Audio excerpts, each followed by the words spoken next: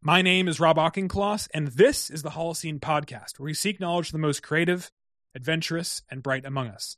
These individuals are storytellers, entrepreneurs, athletes, designers, and everything else in between. It is my job as the host to take what they have each learned in their own lives and codify their knowledge so that you can use their lessons in your own life. This episode of the Holocene Podcast is sponsored by the Holocene magazine. Our first issue is available for pre-order now and features stories from around the world on the future of design, the realities of humanity, and adventures to truly wild places. Listeners of this podcast can get a 15% discount if they use the code PODCAST at checkout. Today, I am joined by Eric Hyman. Eric is a principal and co-founder of the award-winning, oft-exhibited design studio Volume Inc. Volume creates place-based identities, branded environments, exhibit programs, and other spatial activations, but is also happy to design whatever is needed for creative, mission-driven entities out in the world. He also teaches at the California College of Arts, the CCA, where he currently manages TBD, a student-staff design studio creating work to help local Bay Area nonprofits and civic institutions. Eric also writes about design every so often, has curated one film festival, occasionally podcasts about classic literature, and is an AIGA Fellow for his contribution to raising the standards of excellence and practice and conduct within the Bay Area design community. He's been collecting vinyl records since he was a teenager in the 1980s, but has never bought one for the sleeve art alone. And I can say that this conversation with Eric has been one of my favorite to date, and it spans many different ideas and tangents and fantastic conversations and everything from the world of design to the world at large. There's a few moments where we get into the weeds. There's also a few moments where the audio does have some issues, so I just ask you all to bear with us through those. Without further ado, here's the conversation between myself and my new friend, Eric. Life is either an incredible adventure or it's nothing at all.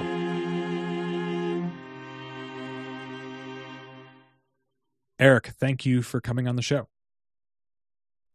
It's great to be here. Thanks for having me. Always. And I start every podcast with the same question, which is, what is the first thing you think about when you wake up in the morning? The first thing I think about, how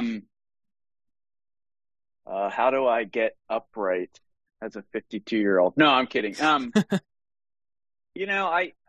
What's interesting about that question is that,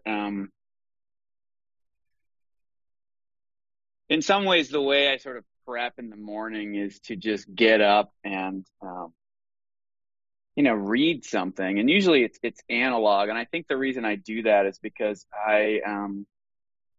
it helps get my brain sort of moving, but it also sort of instantly takes me out of the self a little bit. Yeah.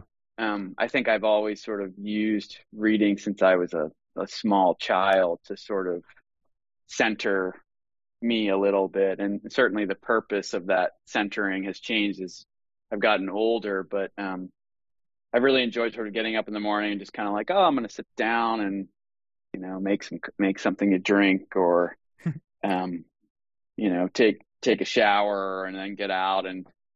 But I think that I like that because it just sort of gets me, like I said, gets the mind moving and also gets me away from the self. And I think that's kind of important because it's really easy, especially in post-COVID, I think we all turned a little bit inward during that period. And it's not necessarily a bad thing. I think part of my motivation is pushing my work and myself out beyond this sort of persona we create. Yeah, persona. And I look to my wife is just so good at sort of, putting herself not last, but just sort of always thinking about other people, and is very much part of her life. And I sort of aspire to her sort of goodness. And I think that I love that part of reading is just sort of, there's other things going on in the world besides your shit, So reading then, in this case, is it sounds like it's mostly news, or is it you pick up a book, or what do you? I think it's sort of whatever sometimes maybe it's New Yorker, sometimes it's the latest book I'm reading. I read a lot of fiction and nonfiction. I tend to try to stay away from my phone in the morning too, because I think it instantly becomes this sort of window into everything that's going on. I always call it like an aleph. If you know the Borges story, the aleph, it's like, you see everything all at once, and it can be overwhelming. And so I tend to do it very analog. And then, once the morning migrates past sort of into making breakfast and stuff, then it's like, okay, I'll just find a podcast that I can listen to, that I can put on, and let that. And again, I think it's the same thing. It's sort of listening to things that kind of get you out of your own stress and your own self, and kind of begin to trigger things, neurons in your brain that go somewhere else. Are there any books lately that you've read particularly that really kind of blew you away? Oh man, there's so many. I just finished. I'm a big fan of this author. Her name is Rebecca Solnit. She's written these books that are really just hard to describe. They're often history. They're often these meditations. They're probing, kind of asking a lot of questions. But there's just one called Orwell's Roses, and basically the premise of the book is that she read this story about George Orwell, the writer of 1984 and Animal Farm, and found out that he had a small sort of rural house in England where he tended to a rose garden. And she found that juxtaposition very odd, because Orwell has always been this figure that we see as this kind of politically motivated, very driven, external kind of for the people. And roses are considered these, I would say, as a plant, these very kind of frivolous plants that really speak to beauty and form, right? And so she was trying to reconcile that juxtaposition, that how could somebody so driven like he was, and the book cracked open a lot of really interesting things about, like, oh, this is maybe the way I think of things too, and we might even end up talking about some of those things too. And so that book really was great. And she's written a lot of other great ones. Like the other ones are Paradise Built in Hell, which I might even talk about a little bit today, and River of Shadows, which is this history of Edward Muybridge, who did those photos that captured animals in motion, and talking about how that sort of speaks to the way our whole perception of time changed when Muybridge created those photos. Anyway, she's a great writer. She's a local hero too, which is great here in San Francisco. And then I always kind of have fiction books going on too, and so I'm part of this funny book club book podcast. And right now we're trying to get through Marcel Proust's In Search of Lost Time, which has been fascinating. Difficult, but fascinating, and I don't think I would have done it otherwise. And then I just reread. Why was it, to pause you? Why is it difficult to anyone unsuspecting? And just before you get on that, as a reminder to everyone listening, I link as Eric can see me typing furiously on my phone as he's talking. Everything that you mention is linked below in the show notes. So basically, all the books you mentioned, all the shows or people looking for them, they're all linked right below. Just click more info and you'll see it there. Sorry for interrupting you. Why is it difficult? That's okay. Well, this is sort of, I think, considered the Mount Everest of, 20th century literature. And, essentially, if you were to write down the plot, it's like, French royalty/bourgeoisie guy goes to a bunch of parties and observes people, and every once in a while walks the streets in between them. And so it just requires a sort of an attention that I think is rare these days. I was just listening to the Ezra Klein podcast this morning, coincidentally enough, and he had somebody on that was talking about how, the thing in our brain that helps us read is not, it wasn't, in the brain from the beginning. It was like this plastic sort of connection that we made over time once language came into the fore, and how it's plastic, so it can be easily, reformed and reformatted and changed. And she talks about how, the way we're reading right now with all the information is changing the way our brain processes information. And we have to begin to separate when we read emails and when we read, news headlines and news online, and we read, fiction that demands a little bit more of us. And I think this book is just fully sensory. Nothing can happen for 50 pages except him sort of describing his environment or riffing on some sort of idea around love and desire. And it requires a lot of work. And it's one of those fascinating books where in the moment, I don't know if I'm enjoying it, but as soon as I finish reading a part of it, yeah, I'm like, wow, this is really great. and I don't know how many things I read that have that sort of paradox. But I have found that I really have to carve out time to read it. I can't read it at the end of the day. I can't read it sort of while I'm on my lunch break and, trying to sort of just take a break before I really have to like make an hour in the morning on the weekends or whatever and focus in on it. And to me, reading is still the single task, my favorite, single but task there's a sort of beauty activity. to that. So that need to focus and concentrate, because there are definitely books that I can pick up and read 10 minutes of 10 parts a day, in between random tasks. But then there are books like that I think I think I want to get your take on this, but I've always believed that most of the books that society generally believes are like on the pedestals or in the pantheon are books that really require your full attention to fully understand. Yeah. And I think it's also okay when you're reading this book that your mind does drift. I think in some ways that's the whole famous Proust Madeline idea, is that you bite into the cookie and your mind goes elsewhere. I think you read this book and your mind goes elsewhere because it triggers these things. And there's just something very visceral and sensual about it that is hard to describe unless you really engage with it, on your own. And I'm beginning to understand now why it's so important, even if in the moment it's a struggle very often. So there's a book by an author named Young Mi Moon, and they say at the end of the day, what matters less is not what's on the page, but what's in your head as you read it. And I love that and agree with that. And because I used to, as a kid, someone with like ADHD, always put in the corner for not paying attention, and like the only thing in the corner of the classroom I was is books, and I didn't like reading because I couldn't concentrate on the book. I'd always think about other things. But as I got older, I began to realize that the thoughts I'm having while I'm also reading are probably more important than the book itself. And ironically, I discovered that quote because, you and I talked off camera about my work with Brian Collins, and we would go to the Strand about once a week, which used to be 2 blocks. People don't know the Strand is this beautiful, massive bookstore in New York City. Awesome place. Few blocks from his office.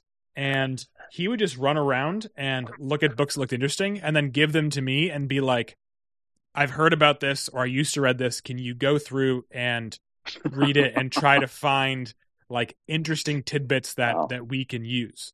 And every single one was like nail on the head, and to me it was like my worst nightmare, but I ended up liking it because at first, because I didn't realize this, but I think it's true. It's this idea of what you're thinking about. And I think that's probably why you like doing it in the morning, right? Because you're interested to see like where your mind does go when kind of placing itself among the world. I mean, I think it's also important to mention too that reading to me is not just this intellectual pursuit too. I think what the Proust books and another author that I was going to talk about, this guy Hanif Abdurraqib, who's a critic and a poet. It's sort of the poetry that they bring to either the language itself that they use or their view of the world. And Hanif Abdurraqib is ostensibly he writes poetry, but he also has done these books, which I would call cultural criticism. But there is such a poetic, personal layer to it, both in the language itself, but in the way he weaves these stories around these points he's trying to make about culture, that is really, it enriches you in this very emotional, I wouldn't call it physical, but emotional way that I think is also the magic of literature and any sort of art, right? I think that in my older age, I think I've always done this, but I think as I've gotten older, I approach my work, I approach culture from a much more intuitive, emotional standpoint as opposed to a more intellectual, rational one. And so I am drawn to these things that can get what they want to do across in these much more poetic, emotional ways as opposed to rigorous, intellectual, rational. It's not to diminish that. It's not that I don't do it at all, but I struggle sometimes with my work and how that design tends to be this thing that wants to engineer, control things. And I often think that we need to let a little of that control and engineering go and bring in a little bit more of this serendipity, celebrate the cracks in the surface, the cracks in the systems that we create. Because, that's what makes us human. Mm-hmm. The messiness of humanity, I think, is really important. And I think the combination of technology and the way design is so focused on systems, I think also does a really good job sometimes of squeezing the life out of things. And it's how do we keep that in there? I think it's a huge struggle, I would say, in my own work as a designer, for sure. Yeah. Mess is more, to bring it back to Brian Collins, something he'd always say to me. But so I'm curious to know how you discover a lot of these books or individuals. Are they friends or things you read, or are you just very curious and go to the bookstore and pick up something that looks interesting? I definitely read things like, all the New York publications that talk about books, Mm-hmm. Literary Hub. But I also, there's a bookstore like 4 blocks up the street from where I live, and I've gotten really friendly with the clerks there, and they will recommend things to me. And I have authors that I follow, like Rebecca Solnit, but they'll recommend things to me and put me down paths that I probably wouldn't get to otherwise. But I think it's just part of my cultural diet is I like to know what's going on in sort of the literary world and what's new. And it's been one of these things that's always probably since I was a kid, that's always been part of my cultural diet. So but yeah, I still like to go to bookstores and look for serendipity, and then I have this funny crew I was telling you about before with the Proust thing. These guys that are at least 15 to 20 years younger than me. They're all sort of hardware engineers, but That's they awesome. are all autodidacts who are really, really want to know about literature. And the guys that really lead this club, I guess, that I'm in are really into it. That they're really schooling themselves and Fantastic.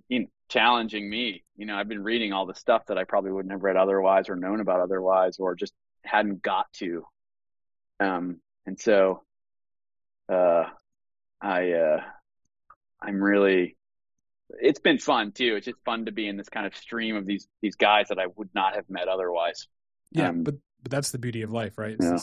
You don't know what someone that comes into your life forever, potentially how brief, will be able to teach you, right? You just never know. And you have to keep yourself open to that. I think it's harder as you get older, and I don't have kids, so that helps, I think, a little bit, but it's easy to kind of get set in your ways in terms of the people you see and the things that you do. And I think part of being in a city and part of doing what I do as a designer is that it forces you to really sort of swim in a lot of different streams, and that's key for me in life and in work. So with the no kids morning routine, then, because a lot of people your age, would have kids at all levels of ages. So big reading. Do you eat breakfast? Do you work out? Do you do?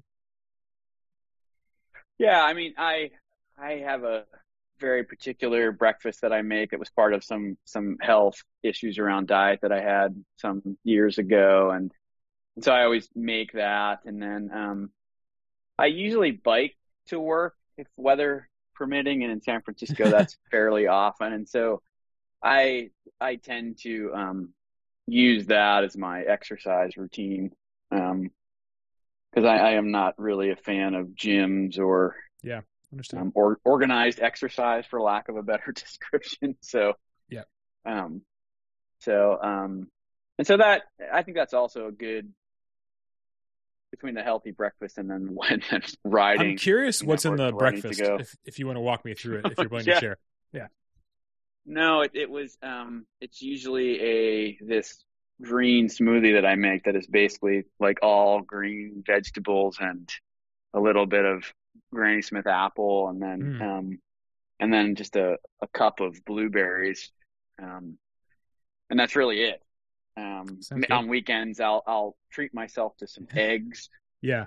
but otherwise it had to be pretty lean. This was part of this diet that I had to be on for a while to get rid of some of the stomach stuff that I had. And it just kind of stuck because it made me feel good. And, yeah. Yeah, I mean, and I think it's those rituals. I have to make it myself, and it's not that hard to make, but it's part of the process. Yeah, and I tend to be one of these people that kind of poo-poos this very rigorous kind of schedule kind of thing, but yeah. But at the same time, it's like that. Those are these kind of things that allow me to kind of flex. Yeah. And be more intuitive elsewhere. So I think, or spur the moment elsewhere. So I think that, as much as I disagree with him on a personal level, something that I actually learned from Jeff Bezos was this idea that, like, if you can automate the basic tasks in your life and save the creativity decision-making for the new things, it really helps. And it's amazing. Like, so I refuse, like you, I refuse to have like a set wake up time or a set, like some people are like at 8:10 we do this, at 8:15 we do that. And it's like, I will never do that. But I like this idea of having like you see you do, you have an order of what you do in the morning. You have like a mini manifesto of a checklist. You like, Eric must do these things in order to be Eric today. Right. I mean, I call it like a scaffolding, it goes back to our systems kind of talk about design there too. It's, can we create a scaffolding that gives people some guidelines, but allows them to plug in or morph or change it to fit their needs a little bit more, as opposed to one size fits all. And so. It's interesting you say that, because I'm actually just wrapping up like almost a year and a half of pretty heavy travel, and different time zones, different places. It's nearly impossible to like keep that schedule or keep that scaffolding, as you call it, in place. And so it's fascinating how many times my days have just gone off the deep end. But not, and like I used to think that like, oh, my day is dead, nothing's gonna work. But it's amazing. There's this like dead period where after a while I just get like hyper creative at the most random times, and it's strange what has come into my head from this process. But I've learned that like sometimes having days where you don't have a schedule and you ignore the scaffolding on purpose leads to other fruit that you wouldn't expect. Yeah, and I think it's where travel is great. Like I was just in El Paso, Texas to see my family because my brother lives there now, and having 5 days free, not in my place, not working, not in my city, kind of just threw caution to the wind, right? And I think that's the wonder of travel. If I was one of these sort of people that, I think it sounds like you did this, where you're kind of a nomad that's trying to work as well as travel. That would be. I don't. It can be hell sometimes. I think I'm too Gen X for that. Maybe is what it is. Yeah. I've been asked at one point the next year to do a podcast all about like how I was able to do it. Because I think it's definitely not. It took a lot more discipline than I ever thought I had. But at the same point in time, I kind of embraced the lack of discipline, and I said, well, if I want these things, I have to work on them. But I really embraced the idea of like, I only worked on the things I genuinely wanted to work on at that point in time. And what I learned is that I very quickly removed the clients and the projects I actually didn't care about, which was useful, 80-20, analysis. But sometimes those clients you didn't care about were presenting most of the income of the company. So, which is, as you know. Well, that's always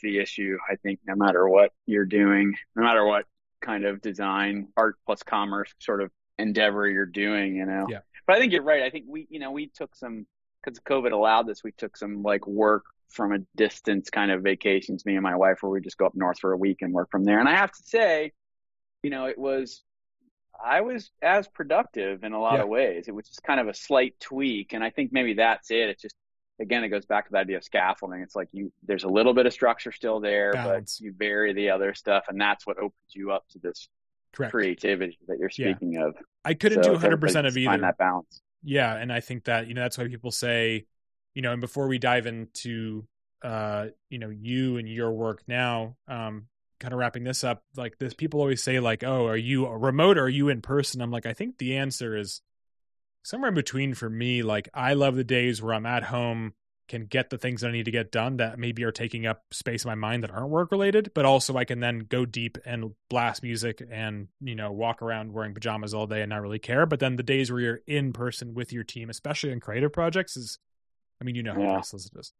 So, yeah, I don't know how some of these design companies are doing it fully remote. I mean, I know how they can do it. I would feel it would start meetings. To get a lot less rewarding. I just think that we get so much done when we're sitting in the same room and put stuff on the wall. It's like, boom, 6 hours just was compressed into one. Yeah.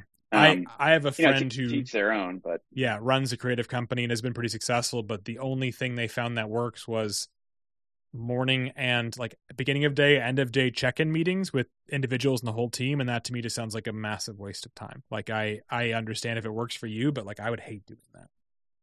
Yeah. And it always felt, I mean, we did it. We had to do it when we were fully remote. I mean, I was coming to the office alone a lot. But yeah, it did felt after a while, it was like, oh, this is great to see everybody because we're going through this crazy thing. But like 6 months in, it was like, do we need to be still doing this? I'm not really sure we do. Yeah. And so everybody is finding their footing in this respect. And I'm excited to see, work get a little bit unmoored from these calcified, ways of doing it. I think that's worth exploring for sure. But for me, there's also this sort of social aspect that comes to being in a room together and having to interact with other people. And then if you're a commuter, I always saw the commute, whether it was on my bike or on the bus or whatever, as this sort of liminal zone to kind of transition between work and home. And when you don't have that,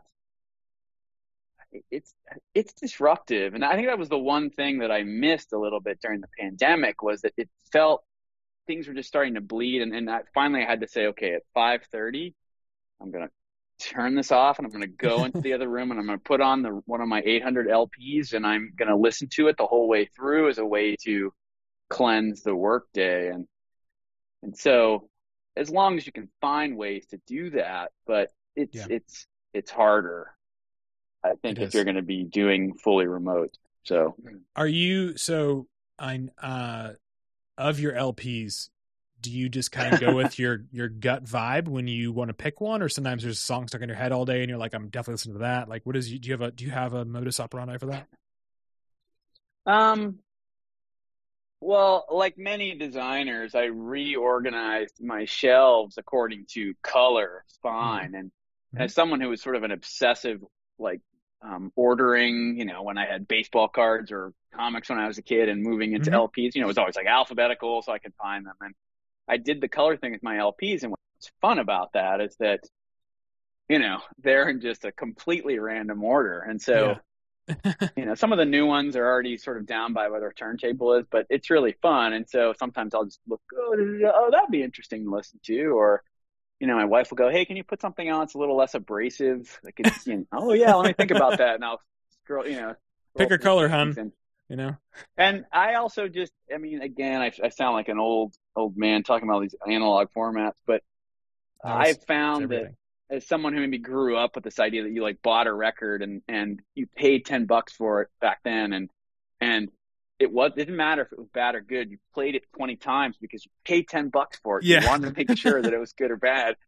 And so I found that ritual of actually taking the physical thing and putting it on the turntable adds an added attention to what you're listening to, because there's kind of a ritual / object attached to it. And, and you're just taking the time to put it on as opposed to put it on in the background, because my stereo stuff is not in the room where I work. And so, and it becomes an occasion.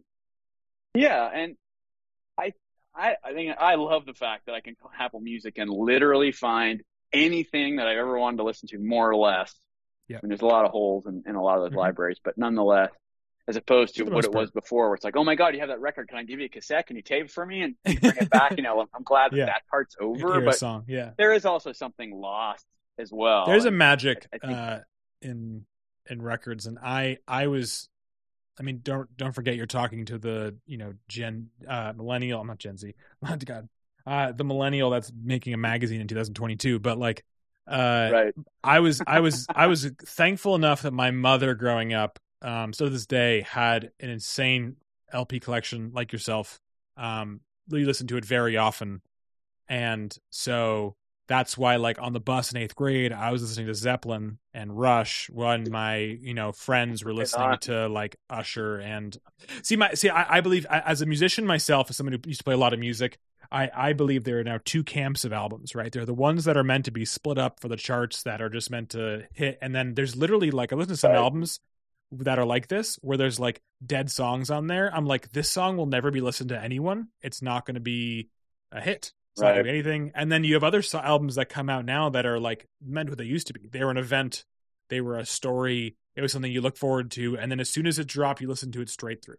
And like, I think it's the most respectful thing you can do. Whole, yes. Yeah. Yes. Yeah. Yeah. I think it also brings up issues of, and I think this is a big part of what I think about a lot of the designer, especially being in San Francisco, tech app land, which is where are these moments that we need to actually build friction in as opposed to trying to eliminate it. Right. Yeah. And this is an issue that I think about a lot especially when I see students, like what is that line where we make everything so easy that people don't know how to, struggle is not the right word, but sort of work through something. Struggle they really need to work through something. Yeah. Okay. Well, so I talked about this recently on a previous podcast. I mentioned with Heather and another woman named Petra, who used to run sustainable packaging at Nike. And so we were talking about the simple fact that, like, there's two different trends here, right? There's this idea that, like, because the solution has been presented to so many people in the younger generations, as soon as they hit resistance, they're not going to they're going to stop trying. They're not going to find like that golden parachute or golden basket of gold behind that wall. And the second thing is that, like, because of social media, because of the pandemic, people are much more open about talking about the fact that, like, hey, I'm not okay right now. So you have this like weird double entendre going on where people are interested in improving themselves, but also not interested in putting in all the work to improve themselves. So I don't know if it's actually a net positive game. That's very well said. I think that's a very great observation. Yeah, I mean, I think that, one thing that maybe is also a product of upbringing and age is that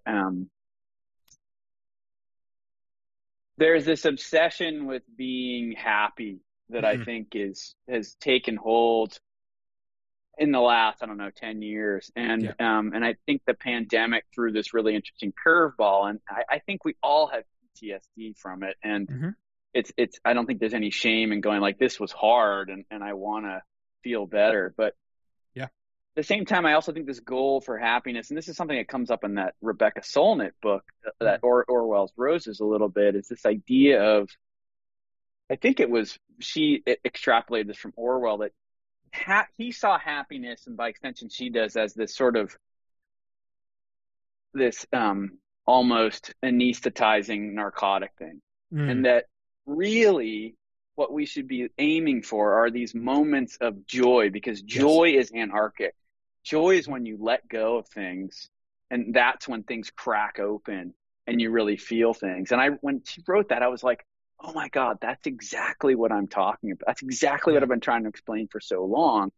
And for me, I am okay with going through these rough patches. Like for me, I'm more concerned about being engaged and feeling than I am, making sure I'm quote unquote happy. Yeah. And so I think about, I've had two friends die very young. I went through these horrible sort of periods of like dealing with like, oh my God, they're gone forever.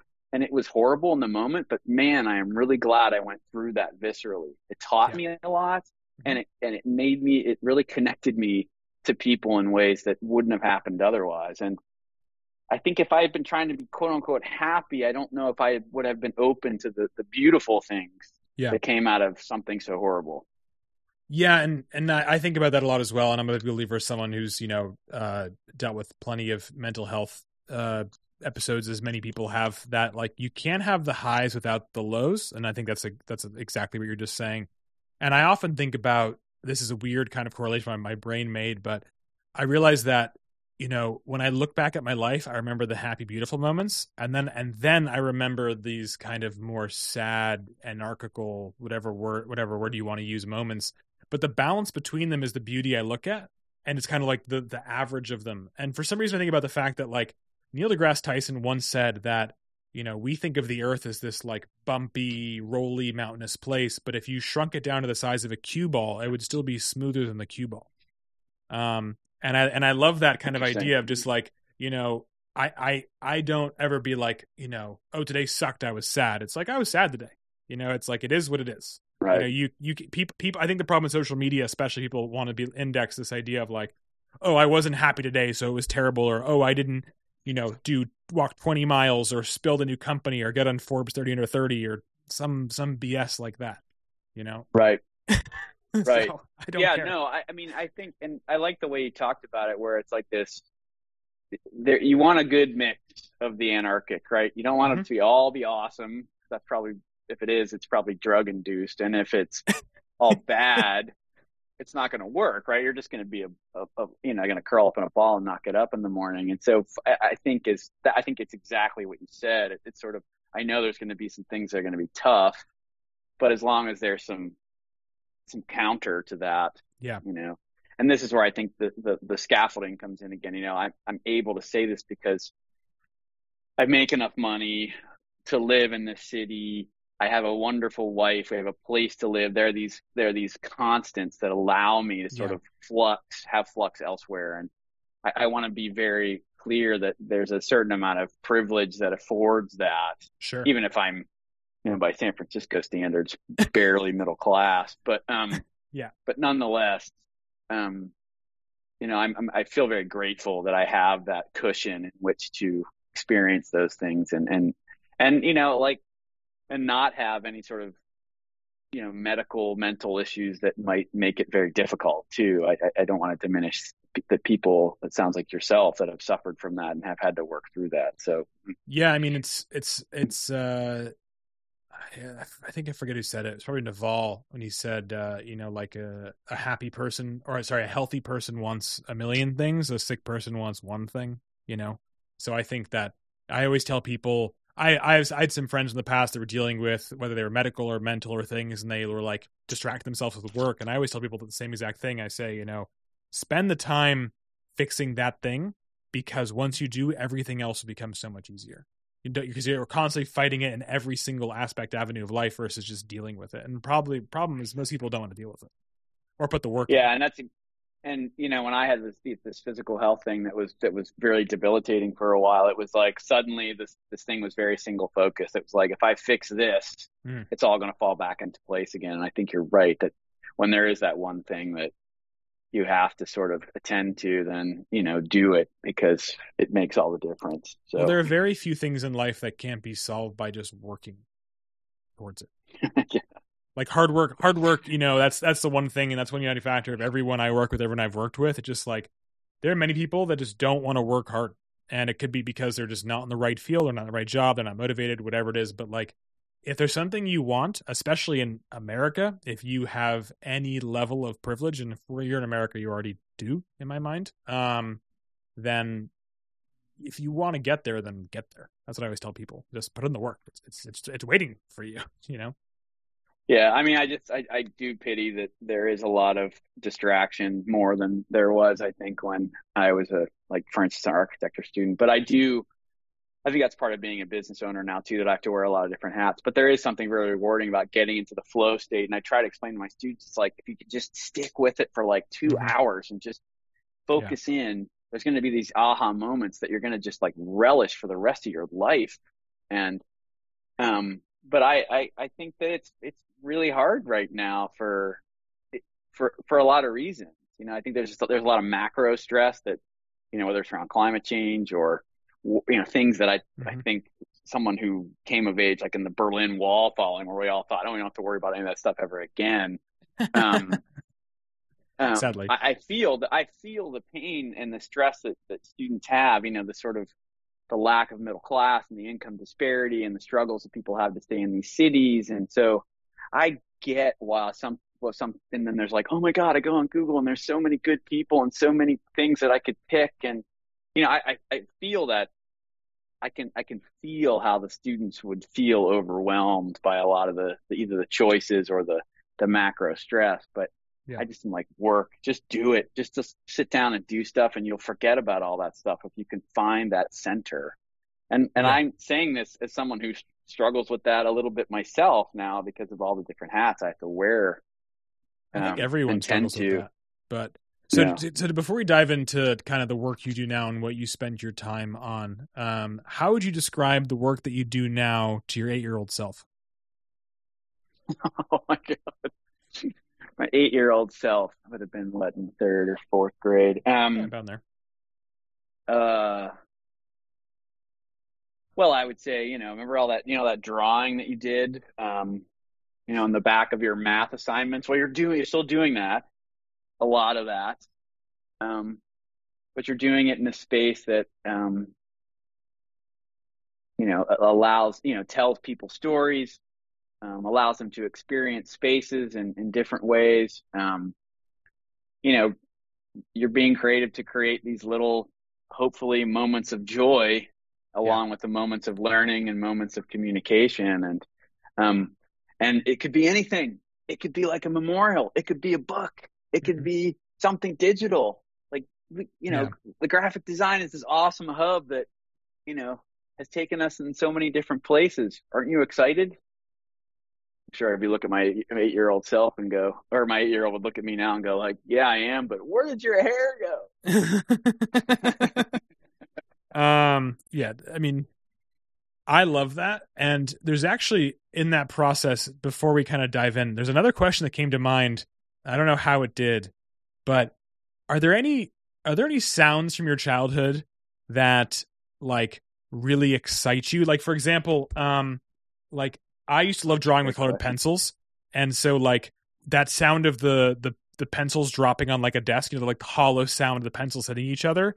Or like I was a big fan of Legos, and I luckily have a box of Legos next to me. So like this organic sound of like Legos inside a box making noise, like that, nothing excites me more to this day than like maybe a toaster popping with like Pop-Tarts in it, than like that noise of Legos. I don't know why, but like, what about you? Like, what is something that excites you? That's a great question, and my childhood's a lot further away than yours. But that when you brought up that Lego one, I was like, yeah, I remember the sound of things that we sort of physically played with, whether it was the sound of the chains on our bike or the sound of the Legos, or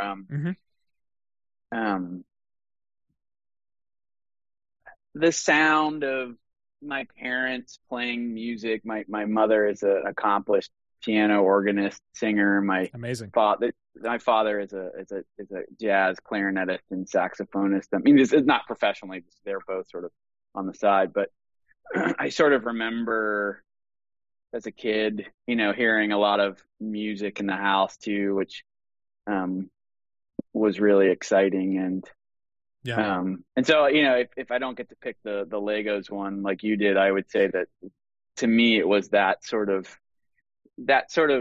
feeling of music. And maybe it wasn't even music itself. I always felt that there were these kind of joyous expressions of something, whether it was at my grandparents or my parents, growing up.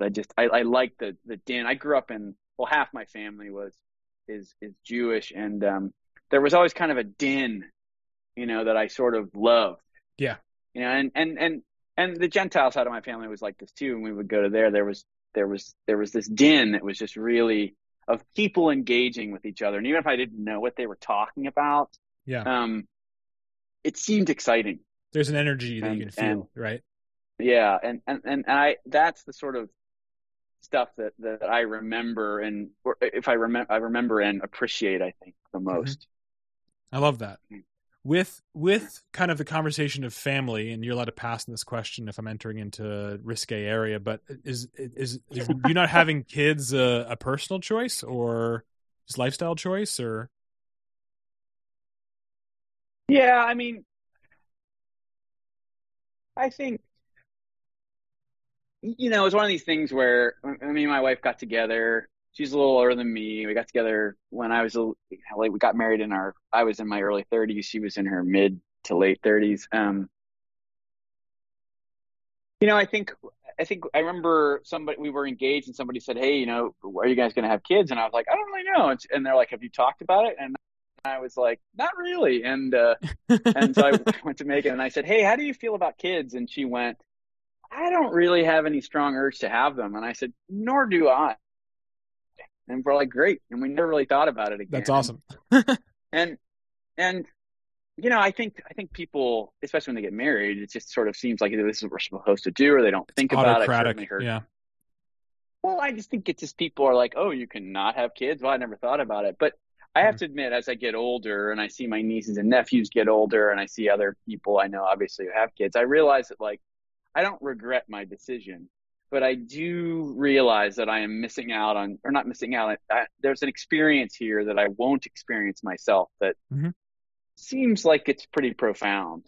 And again, I don't regret it because I think that my wife and I made a choice that we wanted to kind of live our lives a certain way, and to do it, I think having kids would have made it very difficult. Totally. And I'm really grateful that I can be an uncle and or an informal uncle to my friends' kids. But I see what's happening as their kids get older, and I realize, wow, that's an experience that you can't approximate in any way. No. And I'm not going to have that. And so, is it regretful? No, but I have a different view of it now than I did, I think, when we made the decision. Yeah, but the lack of something is sometimes even a more powerful lesson than the presence of something, right? So I think that you are getting experience that parents aren't. Well said. Right? So that's how I view it, right? Yeah, I don't judge anyone for their personal choices, but what do they say? Like, novices spot the similarities and experts spot the differences, and I think that's the exact thing, right? Like, people who have kids always want to preach and be like, "Hey, look, well, why aren't you having kids? Like, how dare you?" Or like, "You're not learning." It's like, we're learning something different, Well, I mean, I think another part of it too, and this is not a criticism of my parents. My parents did split up when I was 9. Same. I'm sure that has some sort of some bearing on it. But what was really rich about that experience is that my parents centered other things in their lives when it wasn't them and have to keeping this marriage together. And it was really exciting to watch them sort of, do other things when they didn't have to worry about maybe keeping a marriage together. And they took us along with them and it introduced us to a lot of things and made us really independent. Like this, I lived in the age where it's like, "Oh, I'm 9 years old. My mom has to go to work. Here's a key. When you get home from school, figure it out, go play." Same. Be home at 6. And yeah, it's awesome. And I think it made us really independent and made us kind of question, this sort of traditional path that I think many of us are, it's not a criticism. It's that go down, you find a mate, you have children, you get married, whatever the process is. And I'm really grateful to them for that. I think they really made us adventurous because, they said, "We're not going to be doing what everybody else is doing right now. And you're going to have to be a little bit independent." And my dad, I wouldn't even know my father if they hadn't split up. Like suddenly he was in our world every weekend. And so my parents were both great that way in the sense that they introduced us to so many alternate ways of doing things and not being afraid to just change things up and do something else. And I'm really grateful for them for doing that. But if maybe that was partially the reason we didn't have kids, so be it. I would still opt for the choice that we made. Yeah, I mean, so as a product of divorced parents, I was 6 when mine divorced. I have had this conversation a lot because some kids will be like, there's always that one kid that'll make a comment being like, "Oh, I'm sorry you didn't have a real childhood," and I'm always the first to say like, look, there are certain marriages that are superpowers where they bring out the best in both people, and there are divorces that do the exact same thing.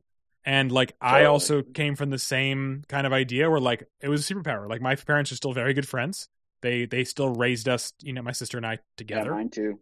But at the same point in time, it's like, I don't think they would be as powerful and as successful or happy as they are now if they didn't have that experience. And for some people, it's the opposite. Some people, the opposite happens, right? But you got to find that superpower, because like some people find those people, like you and your wife, right? Seems like she's brings out your superpowers, right? Yeah, no, she definitely does, and I my parents, I think too, they're in that sort of line of right before the boomers, sort of right after the Greatest Generation. I think they saw a lot of change, over their 20s probably the most. 30s.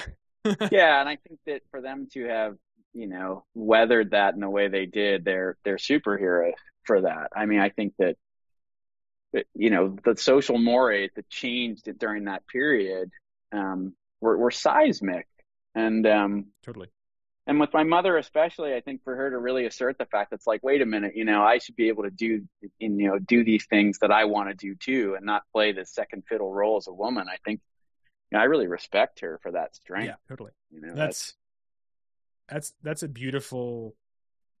I've never really thought about it that way too. It's just like sometimes in relationships and marriages, I can think of a few off the top of my head in my family and friends where like those traditional marital roles really do hold people back from being who they want to be. Because sometimes like the roles should even be reversed for each person, if that makes sense. Yeah, I mean, I think there's a big learning thing that I think I learned too when I was in my 20s, is that like there's what you're supposed to do and there's what you need to do for yourself. And I think sometimes those things are not the same, right? We have these sort of idealistic versions of how we're supposed to act, and I think that when those come in conflict, I think that can be a struggle, and I think that my parents probably struggled with that and bullied to them for having the strength to realize like, okay, we need to kind of zag where everybody else is zigging right now. I love that. And I think one thing one of the biggest turning points for me, this is more in college, was that there's a difference between what is the morally right thing to do and which is the societally observed right thing to do. And I think once I separated those two things, I became a lot more like open to the idea of, I don't know, graduating with a high-powered engineering degree and saying, fuck it, and moving to New York City to make no money trying to make a design world. Cause like that was not objectively right by societal standards. Like, oh, you're not pursuing a good job and you're not finding a stable place. But, what's morally right, I think, is universal, right? Like, do no harm, help thy neighbor, even from a non-religious perspective. Right. But I would even add like what's right for you. I mean, I often tell my students, because, they get told really early on, like, make it new. And I always say, there is no new. Don't worry about making it new. Yeah. Don't worry about making it new. Just make it yours. Try to divorce yourself from these things that you're supposed to do in design, and yeah, there are some certain standards and, guidelines of what makes certain things better from a formal standpoint. But I always tell them, it's like, just worry about making it yours, that you contributed it to this and it feels right to you. Yeah. And then maybe it might be new, but if you start with what's yours, that's, I think, how you're going to get there. Yeah, you're not going to get there from starting with what exists, So. Yeah, it's like, oh my God. And especially now where you have access to everything, it's like, oh, somebody did it. Oh, somebody did that. Oh, somebody did that. You're just like, no, just tune that out for a while. Yeah. I mean, there's two different views. I'm the view that like no thought is truly original. Someone's probably thought of it before. It's people who act on it and actually envelop it and turn it into something else. It's just like exactly transform. Those that transfer. Do I think Supreme is a ripoff of Barbara Kruger? Sometimes, yeah, but other times I'm like, this is some completely new and some different. But like that's a controversial example.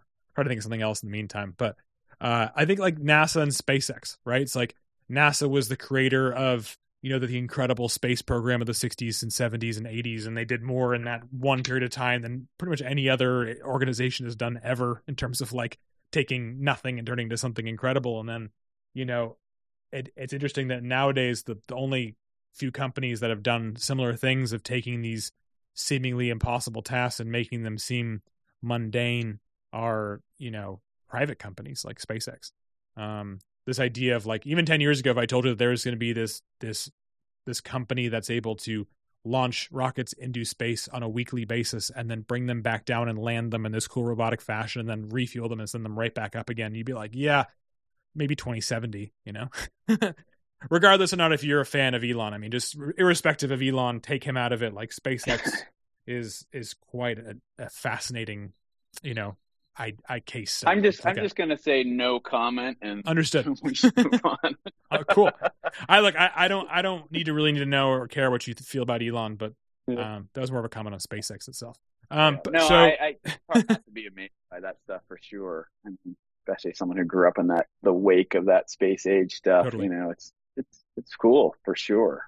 So 52. So you were born after the moon landing, but still like right in the midst of like you were a Skylab, beginning of the space shuttle era. So you grew up as a kid with space shuttle. Yeah. Okay. Totally. Cool. Yeah. There's actually a Lego space shuttle like 4 feet from my desk. Of course there is, right? As I'm staring at it, looking, I nervously will look at things and get ideas, and that's something I look at often. But so going back to your work now, and what we talked about. So I'm really curious, and I ask everyone who kind of has founded and or run a creative agency or studio or what other moniker you'd like to kind of call your crew. But like, what was that journey like? And less about like the nuts and bolts and more like the emotional decision of saying, I'm going to go and create something new and bring people in with me and make something unique. Right. Yeah. I mean, I think when I was before I started Volume, which was, 20 plus years ago, the options in terms of your work were not as expansive as they are now. Mm-hmm.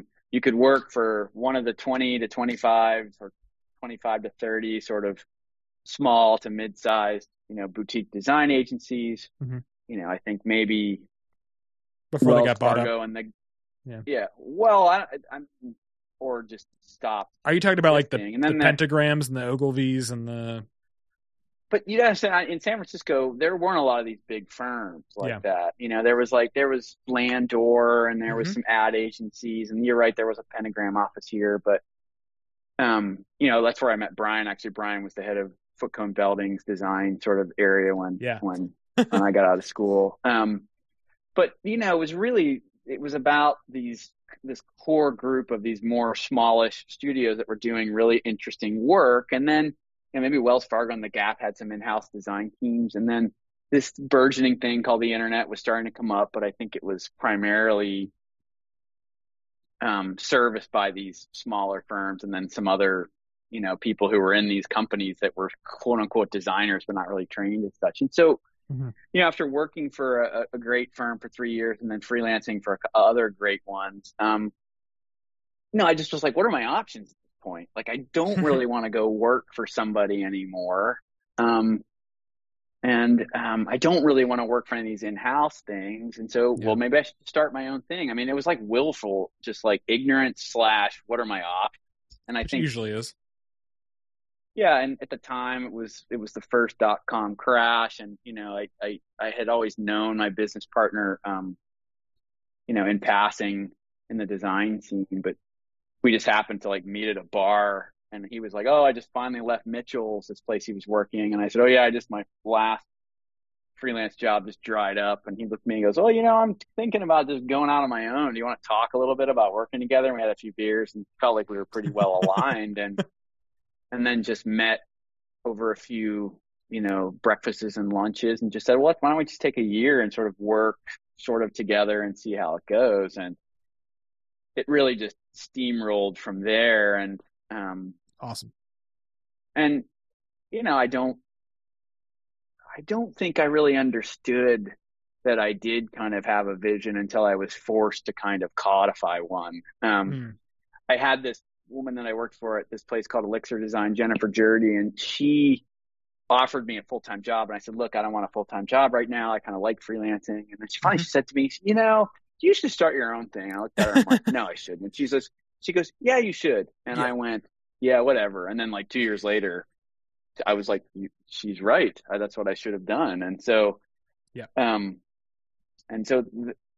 to be honest, that's really how it came about. Mm-hmm.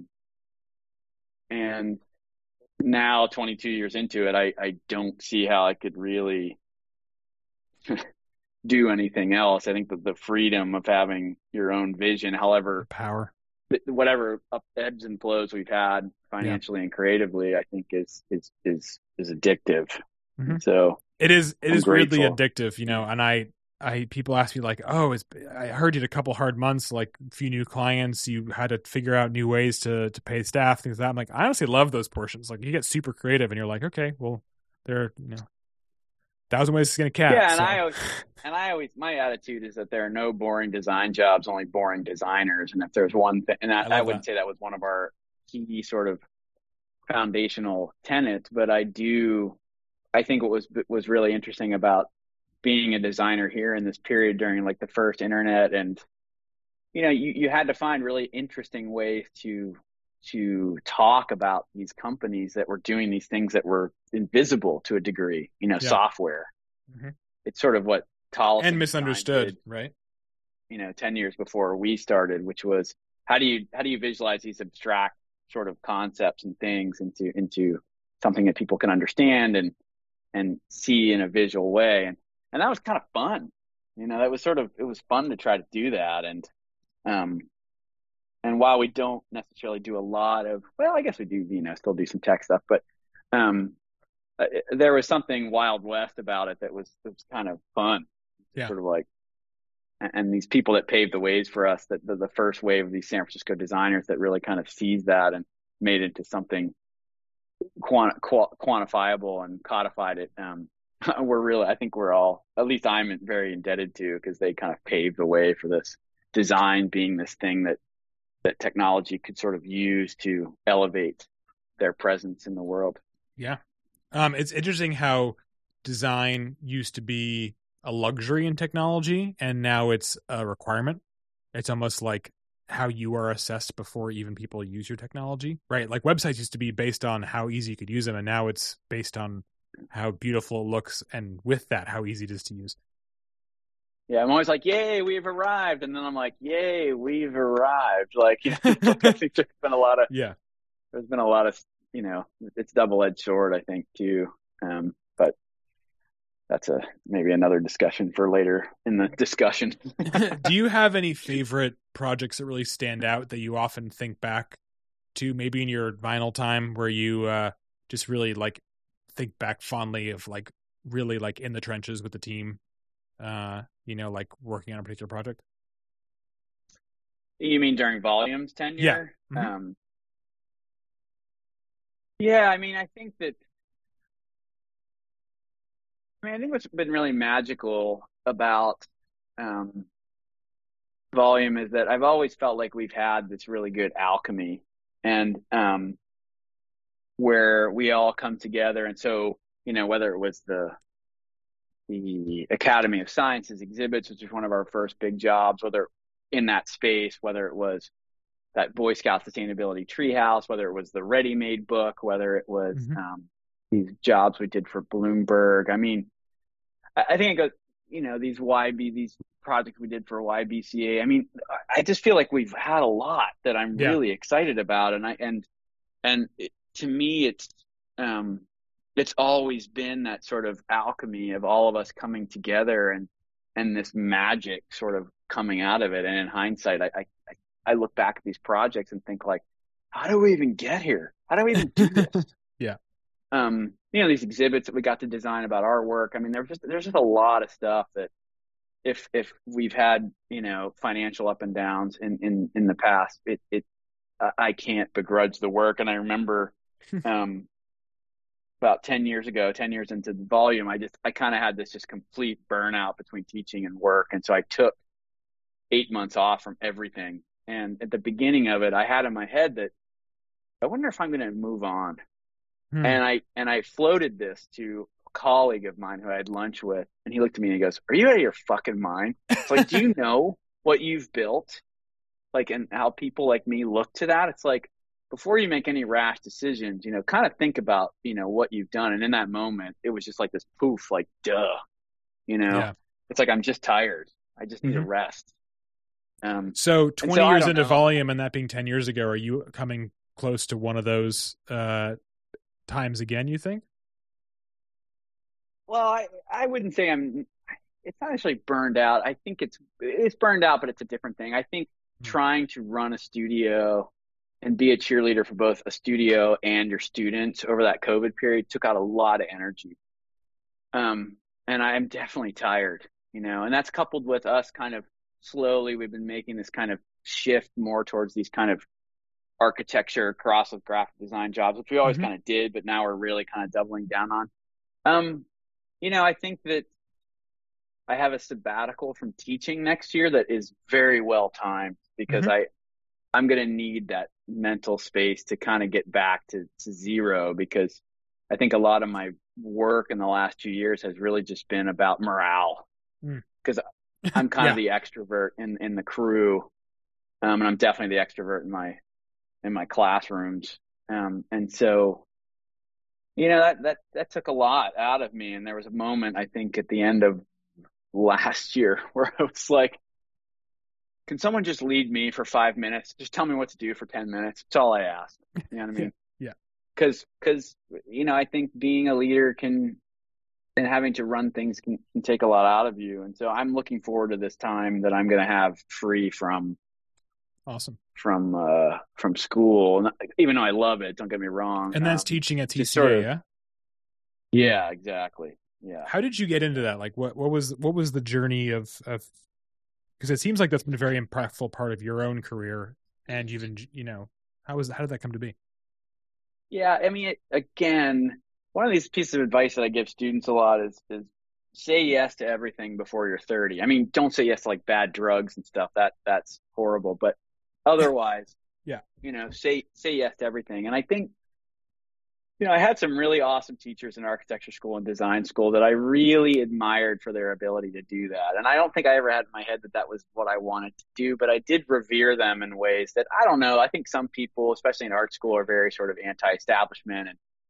But for me, I revered my instructors. And so literally 3 years after I got out of design school, the chair of our program, because it was growing at a really fast clip, just called me and said, "Hey, do you want to teach? I have this open class this fall." And I said, "Well, do I need to do anything?" And she's like, no, just send me some syllabi and you can start in the fall. And so that's really how it started. And then I applied for a bit more of a permanent / part-time permanent position. And I got that. And it was basically kind of a hedge just in case the volume thing didn't work out. And, and it turns out both things worked out. And so, it's usually how that happens. Me, it's always been, to me, though, it was fortunate because it's always been kind of a very yin yang relationship in the sense of, I can't go into a classroom and preach certain things if I don't practice them myself. And while I think there are plenty of design people who are fully academic or doing more research or not splitting it down the middle between this very professional and academic thing, it created this ability. It created the engine for both of them in the sense that, like, well, okay, I'm going to do this really great work, and now I can bring that experience back into the classroom. And if I'm going to preach the stuff in the classroom, I got to make sure I'm doing this good work. And so it created this kind of engine that really sustains both. And I would be curious to know if I don't think either one could exist without the other, even though it's been a huge suck on my time. And I can tell you my business partner has gotten frustrated with me at times, understandably so, because I'm pulled into school a lot. And so I'm very grateful for him for carrying a little bit of my weight over the years when I've had to focus in on school more. But for me, it's those two things in at the same time are really what makes my practice work and the teaching work, and both rewarding, I would argue too. So back, when was this? Like, put a date on it for us of like when you started. When I started? Yeah. I started in the 20th century, 1999. Awesome. I've been teaching longer than Volume's been in existence. So in 1999, what was that one class you taught? Well, it was twofold. It was this designer who is still around. I think she's in New York now. Jennifer Sterling asked me to substitute for her, and so I started substituting for her in this experimental type class, which I should not have been part of. And some things went down where she couldn't even teach the class anymore, and so I quickly found somebody else to teach that. And then when the chair heard that I was subbing for her, she said, "Hey, I have this."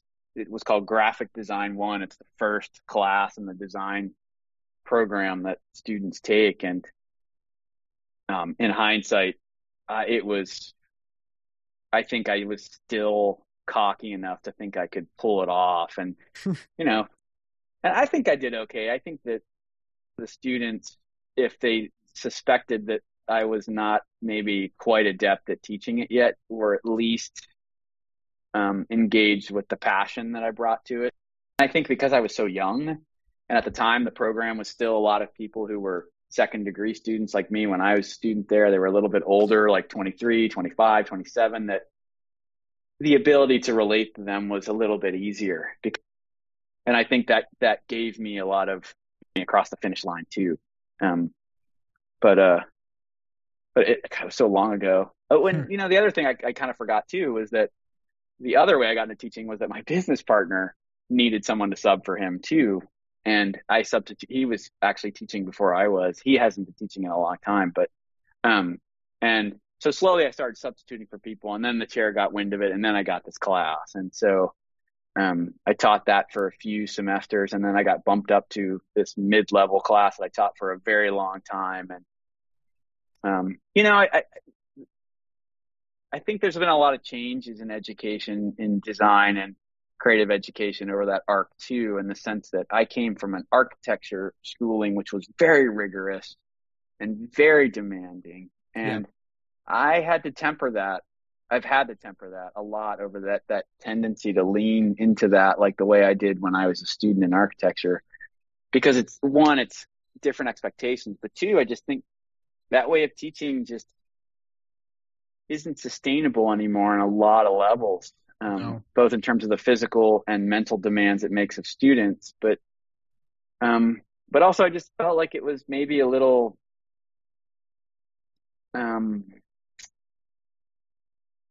sadistic, to be fair. When I started in architecture school, they brought in 110 people into the freshman class. They sat us down the first day and said, "Look to your left, look to your right. Both those people will be gone." And they were right. There were 35. That's how I started engineering school. Same thing. Yeah. It's like, And I apologize quickly. For some reason, my AirPods I was wearing just like blew up and went crazy, and it stopped the recording. So I think you might have cut out for a few seconds, but I'll make sure that it seems kind of seamless in the recording. But anyone listening, I apologize if you got cut off. But back to what you were saying. So you went to Carnegie Mellon, studied architecture, and Carnegie Mellon is like well known for many, many things, including science and engineering and architecture, and drama. And drama, yes. And so going. Sorry, to get you back on your train of thought. This idea of 1 in 3 making it through, right? Yeah. No, I mean, every semester we'd have to put our work up, and some people would get a letter in the mail, like over the Christmas or summer break, saying like, "We don't have room for you anymore." And it's a miracle that I got through that, because I was way in the deep end compared to at least some of my classmates. But I had a really great group of friends, many of them more talented and smarter than me, that helped me get through. And there's a lot of corps d'esprit in that class. And I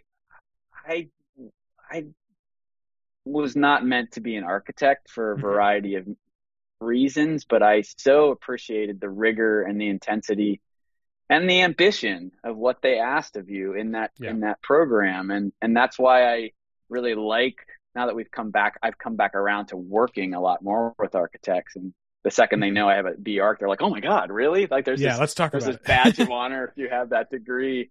But I really appreciate the rigor and the level of discourse that they bring to the table that, I'll be honest, I miss a little bit in the graphic design world. And it's different, but I miss it. Yeah. Sorry for interrupting you. But you make a good point. My dad's architect, so I grew up with that kind of ideology Oh, as a well, kid. you know. Yeah, I know exactly what you're talking about. Jeez. But I had this Yeah.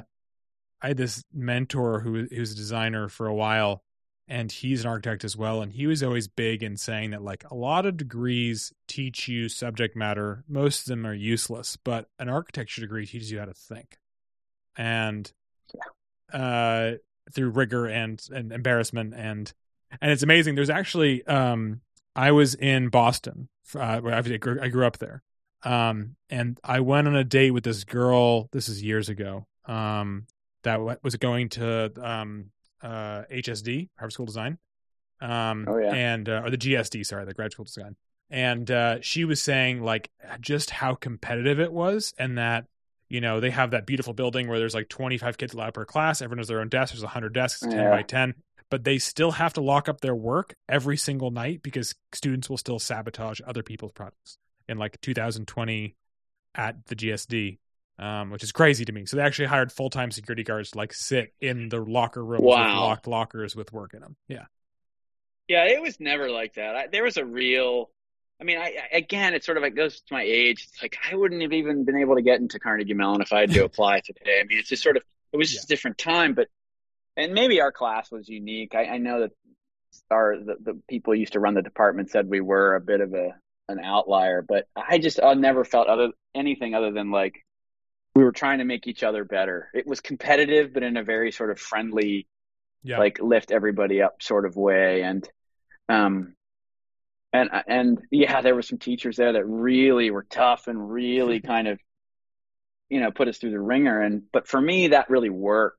I really appreciated that they pushed me further than I ever would have gone on my own. And maybe the delivery, like I always joke to my design students, I'm like, look, I didn't get a good critique until like my third year of the architecture school. Yeah. It's like, wait, you like this? What?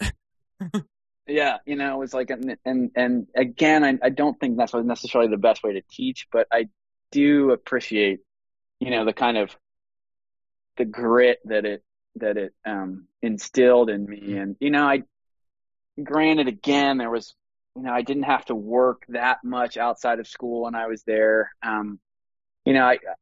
The students that I have are just different, in terms of the demands on them. And so I think we as instructors have to, and I would argue that design as a whole, I was exploited as an architecture intern, and then as a low level exploited is the right word financially. Yeah. And I think if these tech companies are going to pay like students this much money and say you can go from 9 to 5, I actually think it's a good thing. Yeah, partially because and I think usually there's a not real 9 to culture 5, of it's exploitation. 6 to 12, but yeah. Yeah, exactly. I think it's a real culture of exploitation that I think design and art, by extension, architecture needs to reckon with. Because I agree that it takes a lot of work to make something good, but I often ask myself at what cost, and that starts at the top. Yeah. It's hazing. It's organized hazing at a career level, and unfortunately, it's because the partners, the architecture firms that had to go through it 30 years ago, want to make the new fresh meat go through the same thing to make them feel as part of the system. And it takes that one generation to say, "We're going to stop hazing." No, exactly. And I kind of see it. I mean, I went through it, and it was fine for me. I can make it work, but there's a lot of forces at play now that make me think it needs to change. And look, I'm struggling with this because I struggle to pay designers what I think they deserve because of the low profit margins in a small studio like ours in San Francisco. And I think if there was ever a reason for Volume to maybe rethink its existence, or at least the kind of existence it is, it would really be based on that. Yeah, that being able to pay people properly. Be able to give people what they deserve, and that's what I'm probably reckoning with most right now as the owner of a firm like this. It's like, But luckily, I think for you and the future of just design in general is that companies, especially upcoming tech companies, are realizing how important design is and realizing how much it costs, right? So unfortunately, that same world that created the $15,000 a year architecture interns also created the idea that like, oh, I'm a designer, but I'm going to do it at half the price. So the firm would do it to undercut them. And the problem is just lowers the like the best thing that design community can do as a whole is basically to agree that like these are how much things cost, right? Like they're always more expensive, but please don't lowball and take all the work and create shit, because a lot of design out there is shit. So yeah, I wouldn't even call it design. I don't know how you totally correct that, but you're right. At least there is more understanding and respect for what it takes to do it. But yeah, there's always somebody that seems like they're going to underbid, and you get what you pay for is not so untrue even in this case too. And so yeah, I actually picked this page out of Brian's book, but I refuse to bid for work or do like pitches where I'm actually putting out what work could look like, because it just never. Oh yeah, we don't do that either. It's the people are like, this is how much I it don't costs. mind giving you like our if you want our request for qualifications, we'll do that. But we don't do free pitches either. And I tell people this, even tech companies, like I have friends who run software companies who are like, yeah, it's this really awesome company. It could be worth millions of dollars, the contract with them, but they want us to do a lot of work in the beginning to prove that we are worthy. And I'm like, that's them doing the project for free. So don't do it. My favorite thing is when someone, because we do a fair amount of rebrandings, and my favorite is when a company will say, could you give us like a mood board and a few potential avenues you'd go down, or like a few potential logos you'd want just so we can approve you? And I'm like, no. You can pay us for that, but no. I mean, it's interesting to hear your perspective too, because I think that you do this long enough and you get in a certain arena, it's easy to lose perspective of what's out there. And I try to also, I mean, I don't know if you do this, but I also try to put myself in the shoes of somebody who's going to shell out a fair amount of money to do something that they maybe don't understand quite the value of at an acute level. And so I think it is our responsibility to explain to them, like, this is why it costs this much and this is why it's valuable. Totally. I think we can often sort of take that for granted. And I think where Brian is really talented is proving the value of what he and his company does, and but collectively we do. He's a great evangelist for what we do. He is very controversial. I don't know. For my thing is working underneath him. When I worked for him, when I first met him, I thought he was like one of the coolest people in the world. I still do. And I was always surprised when I met people that didn't like him or what Collins did. And I was like, I get it, but like, if you spend the time to understand why he is the way he is and what he does for design as a whole, you then become pretty thankful, right? Well, I mean, I understand how hard it is to do stuff really well, and to do it for the clients that he does it for is an added layer that I think sometimes we don't necessarily like. We don't really work, at least on branding projects, at the scale and the often of the clients that he does. And to do what he does that well for people like that is a lot of work.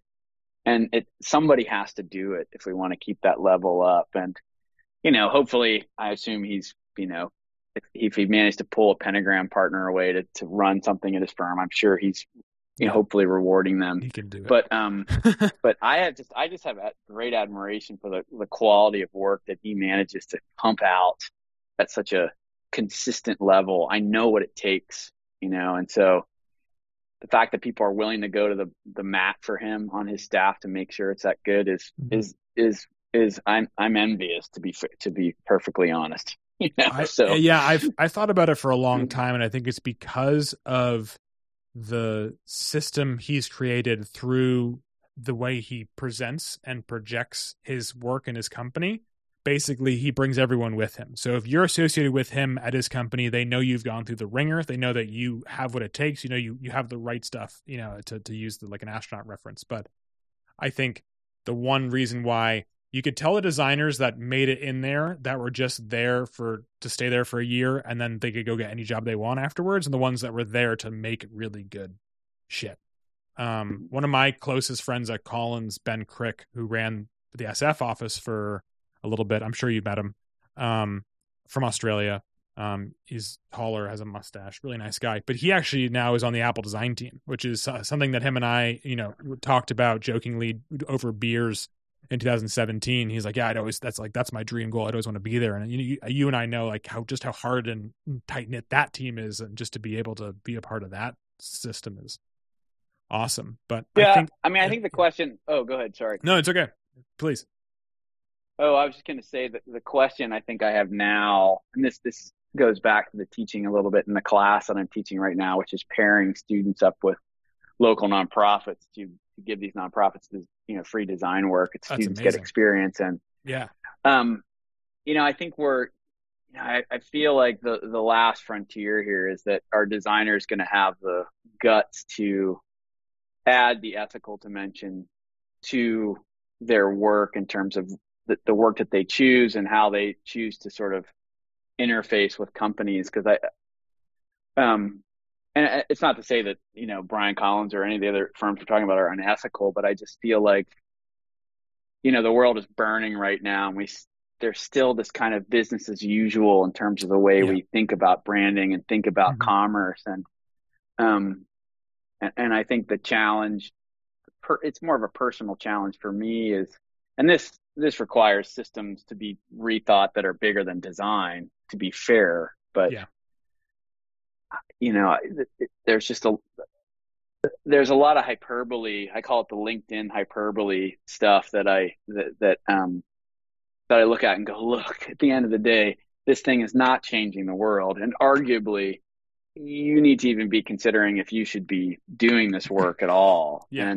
And I am the first person to admit that we grapple with this a lot too. But I think if design is really going to sort of move into its next phase, because I think we're kind of past the style wars. There's some things going on around AI and stuff like that. But I think we really have to begin to take responsibility for the people that we work for. Yeah. Is it Brian Collins's fault, for instance, that Robinhood feels like a predatory sort of app to me? No, maybe not. Yeah. But at the same time, I think we as designers need to acknowledge a little bit that we play a part in that. Totally. And I think it's really easy to kind of go, when it's really successful and good, we had a big role in that. And when it's not, we're like, well, design doesn't mean anything at the end of the day. I think there's a little bit of that sort of double standard that it would be nice to see all of us. And I say us, I say me, take a little bit more responsibility for. Yeah, there's a good point. And there's a few other examples in there that are, companies that are like, we are changing the world with this design, and the company ends up doing something terrible. Like, FTX is a fantastic example of that. Exactly what came to mind for me too. Yeah, where you have design firms, and I'm not going to mention them by name, but that worked on their product that basically when they came out, they're like, we're making the world a better place and making money shareable and et cetera, et cetera, et cetera. And then you look what happened, you're like, oh, okay, yeah, not really helping, but, right.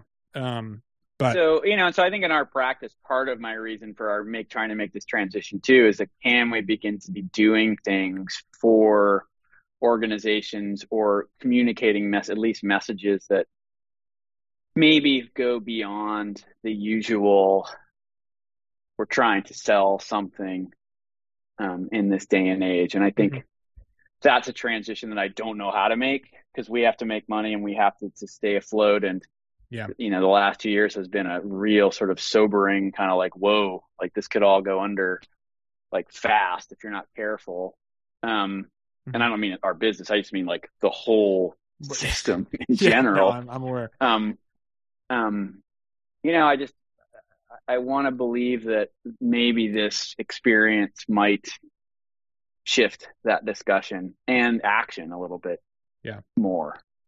So it's interesting you talk about that because my main clientele, because my studio is tiny, right? It's basically me is the only real full-time person, and I rely on a large network of the people that have become friends that are designers and copy editors and people, and like I only give them the work that I can pay them the best I can pay them for. So I'm always like, this will be a full-time. Eventually, I'd love it to be a full-time job for these people as well. But my problem is the same as yours. Like, if I can't pay them what I think they deserve to be paid, at least, then I don't want to pull them away from another job. But the problem is that in the current economy, those jobs don't exist. They're disappearing. But most of my work centers around early stage startups and helping them kind of define not only their brand, but also their product market fit. So like half of what we do, it might be considered like traditional graphic design or experiential design, like what Collins or what I would have done at Collins. But the rest of it is actual, like helping design and develop actual products, whether it's like software or a physical product. And in that, it's interesting because sometimes I'll go down this path with a founder or their product team, and I'll realize that these people actually aren't as holly jolly Christmas as they claim to be. And the brand they want me to project for them for is that they're for the earth. And after seeing their product, I realize they're not. And that's when we have a discussion being like, we can keep working on this product. I think it has a place, but you guys need to really change the way that you are describing yourselves, because if you don't, then I can't keep working on this, like, and with a good conscience. Right. And that's like the problem we're running into is people are willing to literally say anything to make a few bucks, and no one's checking it anymore. So, yeah, and that goes back to this talk about, you know, these bigger systems at play that are making us act in this way. And I actually feel pretty fortunate that, for better or for worse, our reputation has filtered out some of the, what I would call maybe the riffraff sort of clients that, I mean, maybe we've been less profitable, but at least we can sort of walk the walk in terms of a lot of the values that we espouse. And, but it's hard because there's a lot of designers, and, you know, I feel for you because I think we sort of struggle with the same thing, and that our work kind of filters into so many different kind of deliverables and things that we have to have this larger group of people that maybe aren't full time, but we need their help, and we want to make sure that we have the budget for that, and we don't want to exploit them, like you're saying. And so, you know, this is where my intuitive, more emotional mind doesn't work very well, because that requires a degree of rigor around, you know, building systems, business and organizing and making sure that you're not going over the hours and, you know, spending a lot of time on things that you shouldn't be spending time on. And you know, this is where the running the business part of being a creative can be very difficult, and you need the right people to help you do it. And I mean, luckily we have some people like that here, but it's hard because I want the stuff to be good, and at the same time, at what cost, and then at what cost, and who are we doing this for at the end? Maybe this job is not the important one to expend all your energy and pain over, and maybe it's this other one, and you use the former one to pay for the latter one, you know. And that's the thing I learned at Collins too, is those operators, those people that can work with and around creatives but have a business mindset and can really drive forward, are so valuable. I don't know, have you met Seth Mrazka, used to be the president of Collins? So he founded a new company with Matt Luckhurst. I know Matt. Yeah. I'm just like, I'm sure you know Matt. So Matt's new company that's been around, the new company, ironically, him and Seth are co-founders, and Seth he's that business owner operator, and he's a mentor and on the board of my company, and a mentor of mine personally, a personal friend. But he's someone I have a lot of waxing poetic conversations about this, because it's amazing how much he sees as just waste in the design industry, and just how he views his potentials for avenues to increase readiness. But, you know, I think you kept saying that you feel responsibility to help fix the system. And I was just trying to think of like, what could help that. Do you think AIGA would have any ability to help begin to kind of shift this mindset at all? Or I think they could step up. I mean, I love the AIGA. I've been fairly active over the years, but you know, I think it's a professional organization, and, you know, if the AIGA, I think they have a moment here where they, you know, they kind of went through this whole sort of, you know, inclusive crisis. And I think, why couldn't they extend that to the actual ethics of the work? But I also wonder too, you know, something I'm thinking about a lot too is the scale in which we think about design, and something that comes up in that other Rebecca Solnit book, A Paradise Built in Hell, is how the short of it is that, you know, any sort of meaningful change is going to come from the ground up at a small scale first, not from the top down. And so for us as designers to put trust in these kind of big organizations like corporations that we work for, or even the AIGA, I think is not foolish, but it's like, I think designers could stand to focus a little bit on the one-to-one, the quality interactions, like designing things for 300 people, but it irrevocably changes their lives as opposed to just gives them another app or something that they don't really need. Yeah. I think beginning to think about scale, and granted, there's a financial component here that makes it difficult, I think, but something that I've been really struck by teaching this TBD class where we're working with these small local nonprofits that really are the glue that hold a lot of what makes the city great together. You realize like, yeah, this isn't like the Lyft app, but if they move the needle even slightly with this design, it's going to make a huge difference. And I have been really moved by seeing how much the organizations really value what the students do and how much it helps them, and that, and extending that to our lives. You know, I think about, there's this great book called, by Jenny Odell called How to Do Nothing, which I'm not a self-help book guy at all. I mean, I hate them, but this book isn't really self-help, but because she's an artist, she teaches at Stanford, but she tells this story about how she had a lot of Twitter followers and she was on Twitter a lot. And then they bought a house in Oakland or rented a house in Oakland, and their neighbor came over across the street, introduced themselves and said, "Hey, we would love to welcome you to the neighborhood and invite you over to dinner." And her initial response was horror. Like, oh my God, I'm not going to go over to your, and then she let it sink for a week and she realized, oh my God, like if there was an earthquake tomorrow, these are the people that I would have to sort of depend on and talk to and make sure that we survive, not my Twitter followers. Yeah. And that story really stuck with me. And again, credit to my wife when COVID hit and there were all these, delivery people that were sometimes delivering your packages or your food. She goes, we should give those people something every time they come and learn their names. And so she would buy like bars and snacks, and every time somebody would deliver it, we would give it to them. And then I thought, I had this box of Marvel Comics postcards of vintage covers from Marvel Comics that I never had used for anything because I kept them. And I thought, you know what? This is a good idea. And I'm going to write them a personal note saying, you're a superhero for helping us get through, doing this work right now through a pandemic. And so every time someone would come, I would write the letter. We would give them the bar. And maybe it feels a little bit like first world, third world, but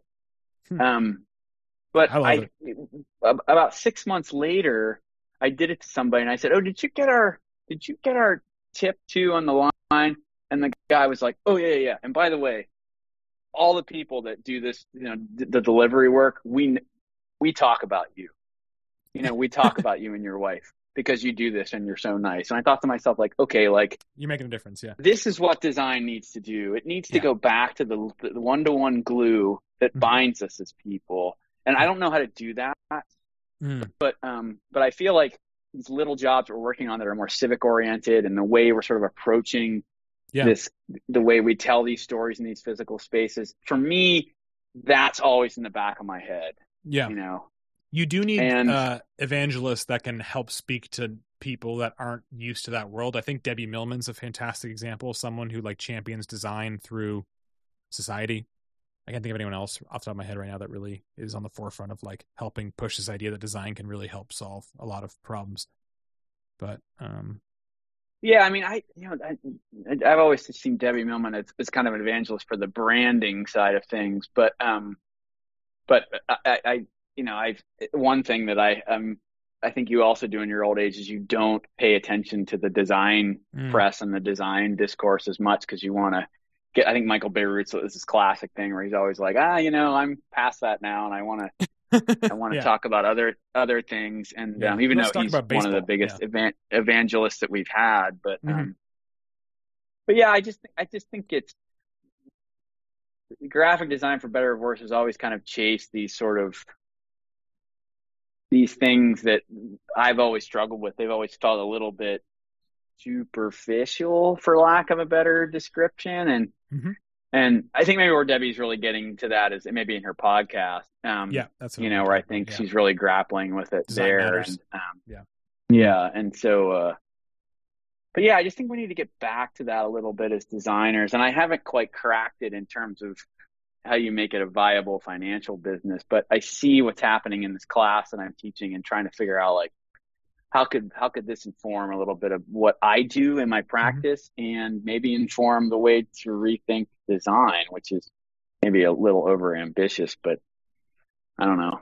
It just feels like we can't just keep doing business as usual and churning out more shit and saying we care about the environment, care about the world, and care about these social structures when we're contributing to things that are in some cases ripping them apart. Yes. You know? So I don't know. That's why this Harvey Milk Memorial thing that we're working on with this SWA landscape thing is such a dream project. Because for me, it was always like, I want to design a memorial. You know, I saw that Vietnam Veterans Memorial when I was a kid. Yeah. And it just so stuck with me as a teenager, and to be working on something like this that just kind of goes past where we normally go past as designers has been such a, first of all, the hardest project we've ever worked on, but also the most richly sort of rewarding one in the sense of what it'll be around for a while. It's for a huge cause and purpose that such a profound figure in history especially for San Francisco, like, you know. I just feel so lucky to be part of that, you know, and that thing, really what got us that job was the fact that, you know, when we did this Bloomberg job, this sort of what I call site-specific workplace branding for one of their DC offices. I don't know if you saw this project, but I did. Yeah, you know, we went into the space, and the architect showed me the plan. And there was floor-to-ceiling windows, and the egress was going to be a perimeter. And I just said, and I just saw the Vietnam Memorial, and I looked at the plan. I said, "Hey, this is a news media office. Wouldn't it be cool if we carved the entire text of the First Amendment around the perimeter of this space, creating this like symbolic moat that protects them, because the First Amendment is freedom of the press?" And the architect and the client looked at each other and went, "That's a great idea. How soon can you have the art to us?" I mean, it's like the first meeting. Yeah. And then to have that thing become this symbol for them there, because Trump was elected right after that was installed. You know, to me, that was this moment where I realized, oh, if we choose to kind of go bigger than the parochial concerns of like creative briefs and sales, we can do things that might be profound unintentionally. And that was like one of those projects where I was like, whoa. Yeah. Wow. The aha moments. And this landscape architecture firm saw this. They said, "We need to talk to you. We have this project we're going to pitch for." You know, it's just sort of, this is where architecture was really great, coming back full circle, was like, I want designers to think bigger. Think bigger than these sort of parochial concerns that we often give them in design. And to me, that came from the architecture. Yeah, that came from the architecture education. It's like going bigger than just, you know, oh, I want to make some cool type. Oh, I want to fulfill the client's brief.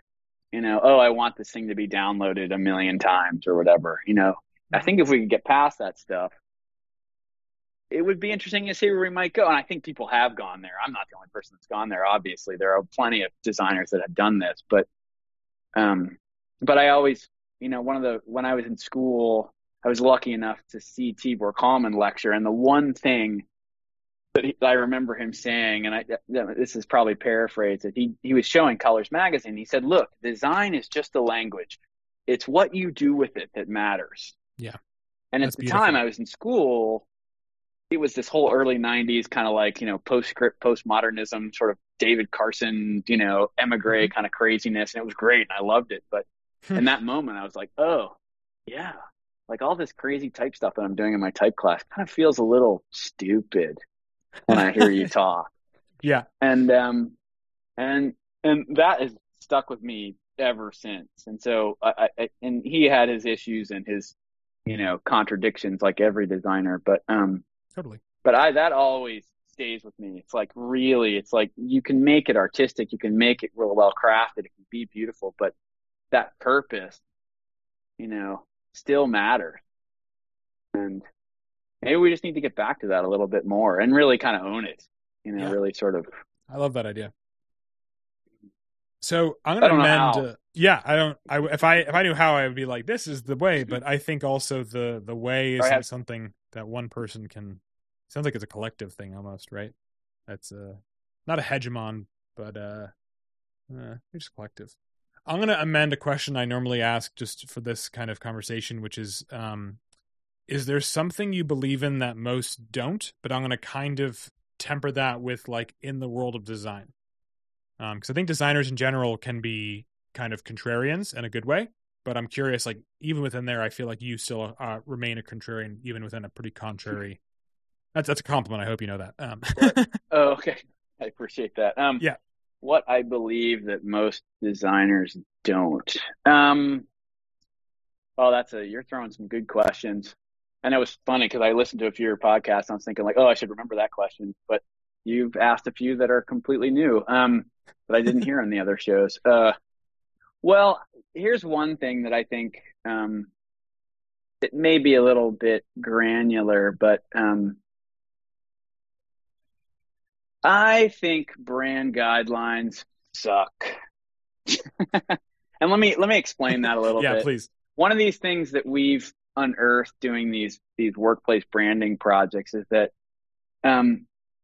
we were hired in a lot of these projects by the architecture side. And so what happened was these architects were building these beautiful bespoke spaces, office spaces, and then we had to kind of add this brand layer. And what I really realized very quickly is that, brand is sort of this like one size fits all kind of application more often than not. And it's because, Collins comes in and, does some deliverables and delivers these guidelines, but can't anticipate every use. No.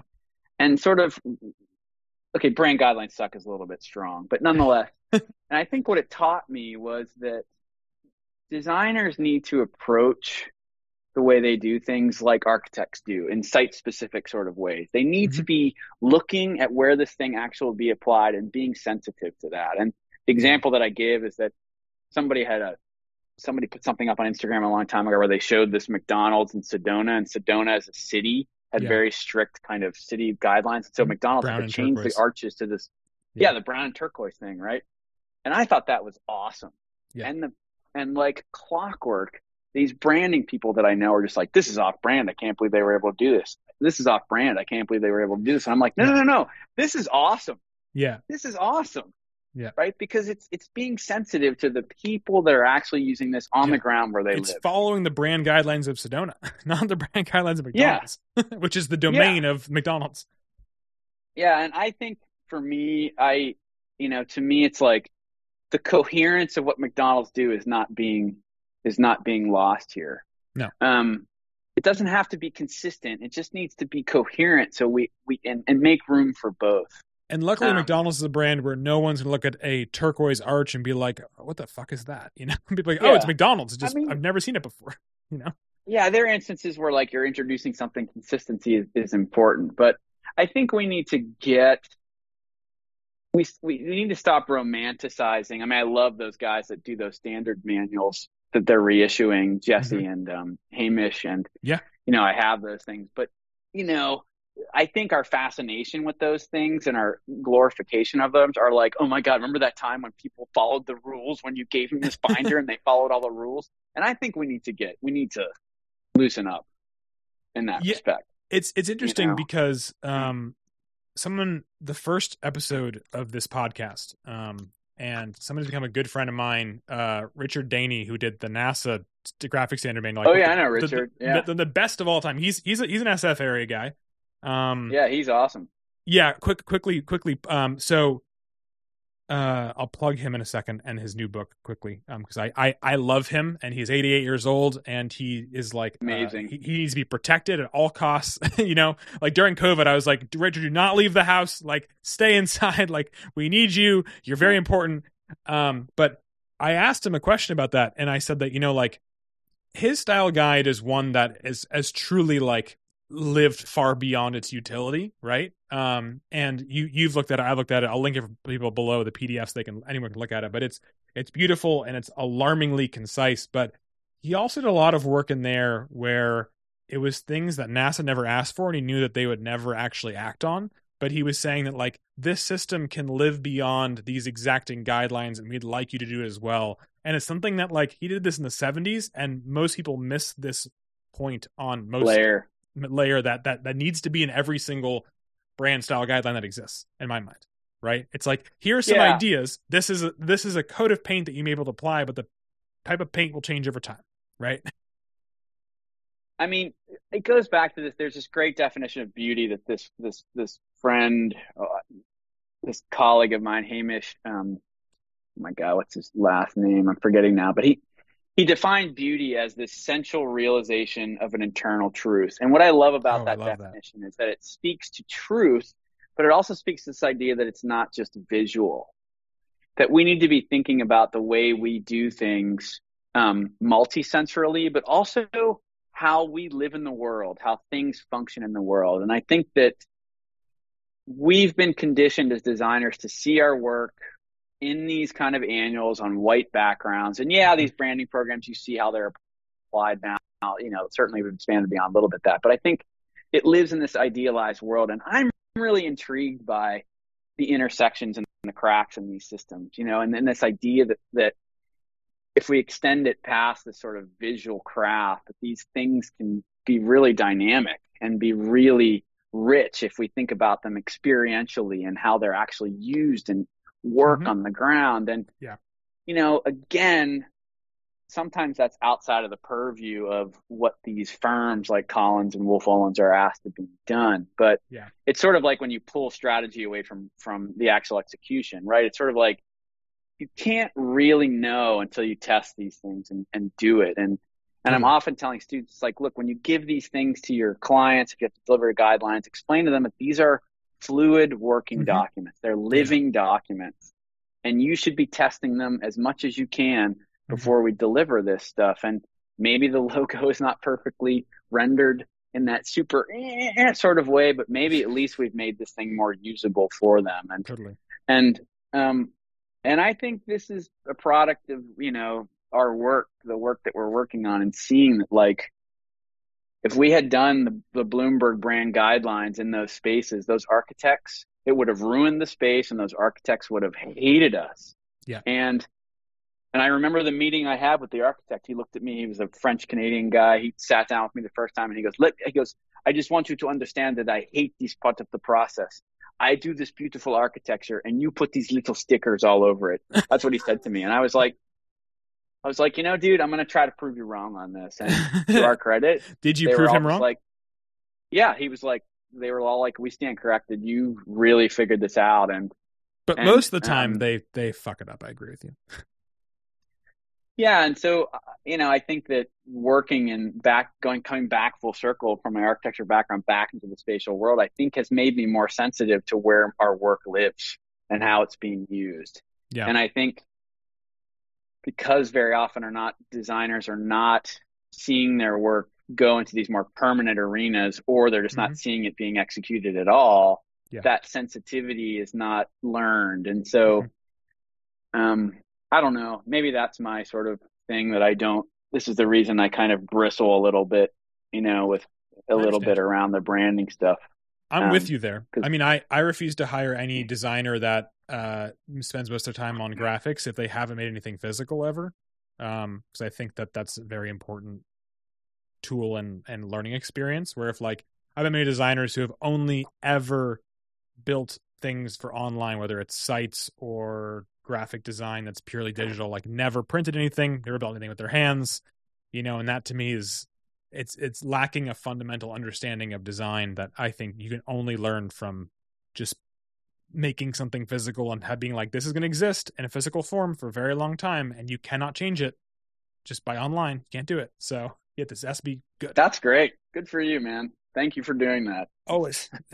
I'll try my best, right? That's what I always want. But, like, I mean, it's ironic because most people I work with actually tend to be engineers or architects or some kind of spatial experience designer who happen to twilight as a graphic designer. And that's those people I like working with because they get it, and then the people that, like, and I'm sure you've experienced this as well. It's like, I've had a lot of success and luck working with aerospace companies because my background's in aerospace engineering. So I understand what they're talking about. They're like, we want this to work for this. And most people will be like, yeah, but you can just paint it like, what do you mean my sticker can't go on the outside of the spacecraft? It's like, no, people, you don't get it, Yeah, well, that's when you drop your engineering education.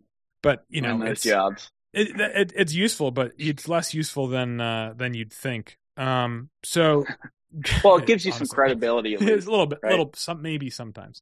But kind of going off what you were talking about with this whole line of design and your passion and architecture, do you have any interest in the future of designing your own home, or like a place to live? Like, is that something that's been on your mind? Well, it's interesting you bring that question up because I think one of the reasons I pivoted away from architecture was that I didn't really want to do that. I was like, I really don't have any desire to go through the pain of building my own house. Now, again, as I've gotten older and I've seen my friends do it, it's like, yeah, this might be interesting if I didn't have anything else to do. With that strong like cooking is that way with me too. It's like I want to get better at cooking, but I don't feel like I have the time. I would say only in the last few years, as I'm seeing maybe in the future, I may have some more free time. It might be something that I would be curious to do. Yeah. If not do it myself, at least be involved in on a much more acute level. We have never been able to really afford to buy real estate in this area. So it's been kind of a non-starter, but for all intents and purposes, you live in like a golden basketball court. So, yeah, it's true. Sorry, but the joke that I'm making to myself is that I think I'm finally mature enough to sort of take on some of these things that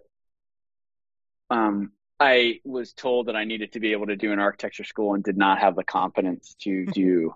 And I think I'm getting around to maybe in a place where I can maybe hold my own now, but I don't know. I would have said no to you maybe 3 years ago. Now that we're all working at home more, I think is part of it too. But I'm like, maybe it would be interesting to be able to like really figure this out myself. And I think maybe that's what it's been. The shift has been is that, home was not such a hub as it is now. Yeah. And in the wake of COVID. And so, yeah, I think it would be an interesting project to take on now because it's so much more part of my life. Yeah, and I like what you said. I think it'd be interesting to, maybe you're not the principal architect, but you are the one that can give an architecture firm that you trust plans, and they'll do the minutia and make sure everything makes sense in the finer levels. But you have the grand vision of like the shape, the feel, how it's made, the materials, which is like the harder part, and really, and like you have someone else do what the interns used to do, Yeah, because working on these bigger jobs where we're working with the architects and watching them figure out like, to make these office spaces work and make these things functional. And I realized like, wow, there's like, that code part too. I realized like there's a whole skill set here that I just never did because I just didn't continue my, apprenticeship and going through licensing and stuff that, professional would be really helpful here. Yeah. So it's ironic. So my girlfriend during COVID got a steal on an old horse farm in upstate New York, and she's been renovating the house there. Oh, cool. And it's been more like I've come up with plans, and my dad, the architect, has been like the one to do them. And I call it the dream crushing session when I'm always like, I want this. He's like, Rob, but that's against code, and that looks like that. And like architects would never do this. And I'm just like, I just like the way this looks, right? Like I just want this to happen. Can you just make this happen, please? And my dreams get crushed. I'm like, okay, fine. We can put the beam there. Fine. The window can be 3 inches closer to the inset seam of the left westward facing wall. I don't know. Like, I don't care. Like and that's the reason I didn't go to engineering. Like I didn't want to follow these dumb codes and dumb rules and dumb governmental red tape about like, no, you can't put a valve there. No, that's too explosive. No, that might kill someone. Like, I don't. Sorry. It's good to know your limits too, I think. I remember I saw this post of like, I think they're called Thonic or something. There's a firm in Amsterdam and they designed their own like office building. And I remember I saw it. I was like, yeah, that's kind of what a building designed by a graphic designer would look like, And it wasn't necessarily a compliment, I just think that sometimes we need to just sort of, let the experts do what they do. It's like, have you ever seen a house designed by like a famous chef or cook, and they get to be the one spearheading the design, and they're like, oh, we're artists, we're chefs, and you walk into the house and you realize that like the only functional room in the house is the kitchen, which is great for them. The kitchen, yeah. But, right. But like for anyone else who wants to use a bathroom or, anything else. But it's ironic. It's like, I think what's the saying? It's like, if you let a tattoo artist design a tattoo, it'll probably look like another tattoo. So hard to know when that happens. What it looks like. Yeah, we'll see. But if you do decide to go down that path, I would be excited to see what it looks like. And appreciate that. No, honestly though, but like all jokes aside, my favorite videos or books or like things I read are like behind the scenes of people who specialize in one thing walking through something important, like a very famous chef planning the food at maybe their only child's wedding, or like let's like you an architect going through the process of designing their own house, because there's such a different thought process that is tangential or even parallel to what they normally use for a client, but it's just so different because they're like, this is so much more important because it's my thing. And I'm always like, I've read a few accounts like that, and it's always fascinating, Well, it's like presenting your work in design. I think I always tell my students, like, the reason presentation is important is because that's what illustrates the value of what you've done. Mm-hmm. And I think that when we hear, especially these things that are not so like design, the great thing about graphic design is very immediate and it's ideas to communicate, right? But these things that are a bit more abstract in their expression, whether it's cooking or architecture, it's to hear the backstory and the rationale, is powerful, mm-hmm. right? It's sort of, there's an understanding there that just adds richness to maybe something that was already pretty rich in your mind already. And sometimes hearing those things can often do the opposite thing. Sometimes you don't want to hear the story because it's so magical, but I think for things like that, it can never be retold properly. Yeah, I mean, going back to the idea of draconian design programs where like your work was posted on the wall and you might get a letter over break that you're not coming back. I mean, I think the sad thing is there were definitely some people there that would have made great architects that just like the story wasn't there, and if they had just been able to present it themselves or just be there to explain it, like it would have been like, wow, this is brilliant. But that's the sad thing. A lot of people just don't get the time of day because people won't listen. Yeah, and so now they let less people in, but they keep all of them. I don't know what better. I don't know what the better option is there, because I also think too. I mean, this is a bit of a tangent, but to go into college at 18 and have the wherewithal and the sort of experience to think you could design a building, however hypothetical, and then understand that that's what you want to do with your life. I mean, I think that. Yeah, and take out $300,000 in loans. Yeah.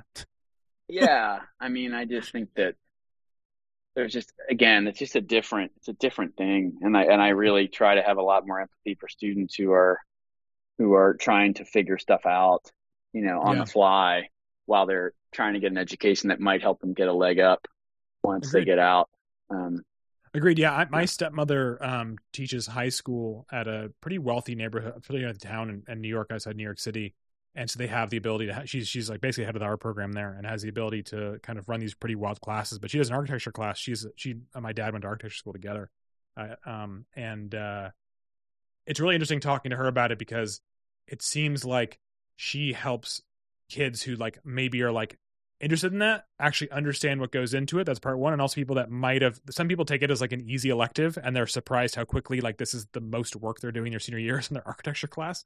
But it's amazing. She had, these stars of the football team that were going to go to a full ride. They were going to a good school, and they went to architecture class. Like, oh, this will be an easy A, and ended up having to work for it. And afterwards, are like, this is actually something I really want to do. Like, design's cool. I never even tried it. And vice versa. People will go like, I always want to be an architect. Come in there being like, I'm going to go do something else because this is not what I want to spend my time doing. I think that's very important. We all had that moment in life. I'm sure some of us did where like, there's that one thing we always wanted to do. And we did it. And like a sample, and we were like, oh, wow, could you imagine if I spent my entire life doing this? Like, oh, that would suck. And there's something to be said for, a class or a major or field that demands that of you. I still admire the fact that architecture says like, you got to be all in here. This is you can't coast through this. And it's like medicine. I think it's the same thing. Yeah, I would probably say med school or war. Well, yeah. Although med school now is becoming templatized and becoming, it's all about regurgitation, less about actually learning and understanding human anatomy and the human body, sadly. Having talked to friends that have been in med school recently. That's a whole other tangent that I'm sure you and I could go down on. But knowing it is Friday evening, I'm going to get you out of here. Oh, I didn't even know what time it was. Yeah. I was like having a good time. This is the way I roll. Well, I'm going to get you out of here in a I'm few good. quick rapid fire questions. You can answer these in as few or as many tangents as you'd like. I am in no rush, as I said. You're going to love some of these questions. You're going to hate some of these questions. And the ones you hate, I really look forward to your answers. Okay, good. So if you had $1 billion that you couldn't spend on yourself or your family or anything you particularly had an immediate impact on, in terms of like someone you knew, what problem would you try and solve? Wow. I just feel like all the problems I want to solve, that would need $1 trillion. A really nice bullet. Well, I think a lot about how lucky I was as a kid going to public schools and having an art class and being exposed to that. And it wasn't just like the people the other kids that you met in that class or bonded with, but it was, I don't know. I just feel like learning creativity makes you a better person. And this colleague of mine, his name is Bryan Singer, not the disgraced X-Men director, who goes by this moniker, Some Guy, did this really great project called the 1000 Journals Project, where he left journals all over the world, and on the front of it just said, you're an artist, fill this up. And the motivation for the project was that he said that, like, if you go to kindergarten class and you ask, how many of you are artists? They all raise their hands. Yeah. You get to 5th grade, about half raise their hands. You get to high school, 1 or 2. And I kept thinking to myself, like, that sucks. Yeah. And I realized that one of my first freelance nonprofit clients when I was doing work on the side was this organization that was literally, the whole purpose was that we have to supplement the arts in the schools because they don't have any. And our whole organization is about creating programs that teachers can bring in once a quarter to show something. And I thought, if $1 billion guaranteed that, every kid in the public schools between the ages of like 2nd grade and 9th grade got like a concentrated semester in the arts, and it was valued as such, it was paid for, and the teacher was there, and it wasn't this extra credit thing. I don't know if $1 billion would pay for a lot of that, but I think it would be able to do it in at least a state, right? Maybe a few states. I don't know. Well, I'm trying to look right now. I was actually curious. So the U.S. per student pre-K through 12th grade, so that's the only number I can get, 48 million individuals in the United States are in that pre-K to 12th grade kind of span. So assuming it was $1 billion, yeah, you'd only get $20 per head. So you can't. I don't know how much you could do per head. I don't know how much you could do with $1 billion. But a state though, like think even California, where you probably have 4 million, maybe. That then makes that number $250 per person. Which then you could do a lot more with. I just think that, it makes us more empathetic. It makes us, it sort of brings out, I think, the best in people, whether you're making it or whether you're absorbing it. And I think about that so much of the way I live my life was, and think about the world were those foundational moments in these kind of like more creative, you could even say humanities and arts classes, that I think get short shrifted right now because it's not STEM and it's not going to get people a leg up when they have to go out and struggle in the world. But I think that, we're not trying to make more efficient people. That's for the robots. We're trying to make feeling people. And am I feeling, and I'm feeling like the arts is kind of important in that respect. I mean, I don't know. It's just like, I'm like, could we make cities more walkable? I just think that these $1 billion. There's really basic things that I want, I'm not asking for much. $1 billion isn't enough. Yeah. I mean, so that's people always ask. The best I can do. Yeah. I mean, I look back at my education and it's pretty math and science heavy, but the most profound classes I've ever taken in my entire life were art or design. Like still, and it's pretty, I think that's pretty damning to me, even though like the entire program or like life is based around science and math. Right. Let's and feed the STEM. soul, not just the Yeah. brain. You know? For sure. To be fair though, like I'm one of those, people that loves math so much, I view it as an art form at some level. But also because like that's Dude, like I loved math too. I was in calculus in high school, baby. I'm one of those designers that does know how to do math. I love that. Thank you very much. I love that. Yeah, I pissed off someone at Collins on my first week when they were asking about my views in design. And I said, well, I think a good half of design is just understanding good basic arithmetic and math. And they're like, what do you mean? I was like, I mean, most like ratios and sizing and understanding placement is all kind of formulaic, and the rest of it, the other half is like the finesse and the panache, right? But like getting to the first part is just math, and they were really mad at me. Wow. I mean, that's my view, right? But I do agree that I understand. I'm not saying design's math, but I think you know what I'm saying. There's a lot of I totally do. My favorite. Well, yeah, it's systems. Systems. And honestly, that's like what architecture taught me too. My favorite person to talk to during lunchtime at Collins was, I say lunchtime like we had an organized lunchtime. No, like we just sit together and eat lunch. But he was like a color theory guy. And that was like it wasn't his job, but like that was his favorite thing. And him and I would talk about it. And I would always love, like, he would explain this thing and then I would look at everything and I would try to find some kind of mathematical relationship between the colors. And almost always it existed. And I was like, this is fascinating. And it's interesting that, like, this idea of like really trained eye and color systems could see this arrangement of colors and find beauty in it. And then there's also a way to mathematically describe that then could be used for different colors. It's like, well, that's wild to me. I love that kind of stuff. This is a fun tangent. What is a story that your family or parents like to tell about you? Oh my God. My family likes to tell about me. Oof. I don't want to waste any more dead time trying to think about that. It's good. I'll start saying it. Well, this is going to be, I'm going to try to spin this into some sort of why I am the way I am now. So one of the stories that I always remember my aunts and uncles kind of telling me, well into my 20s and 30s was when I was a baby or 1 or 2 years old, I was fascinated with the automatic door opener. And so my grandfather would hold me and I would go, door up, and he'd press the button and it'd go, boom, and I go, door down. And it was like two of the first, I think, words that I sort of learned how to say. And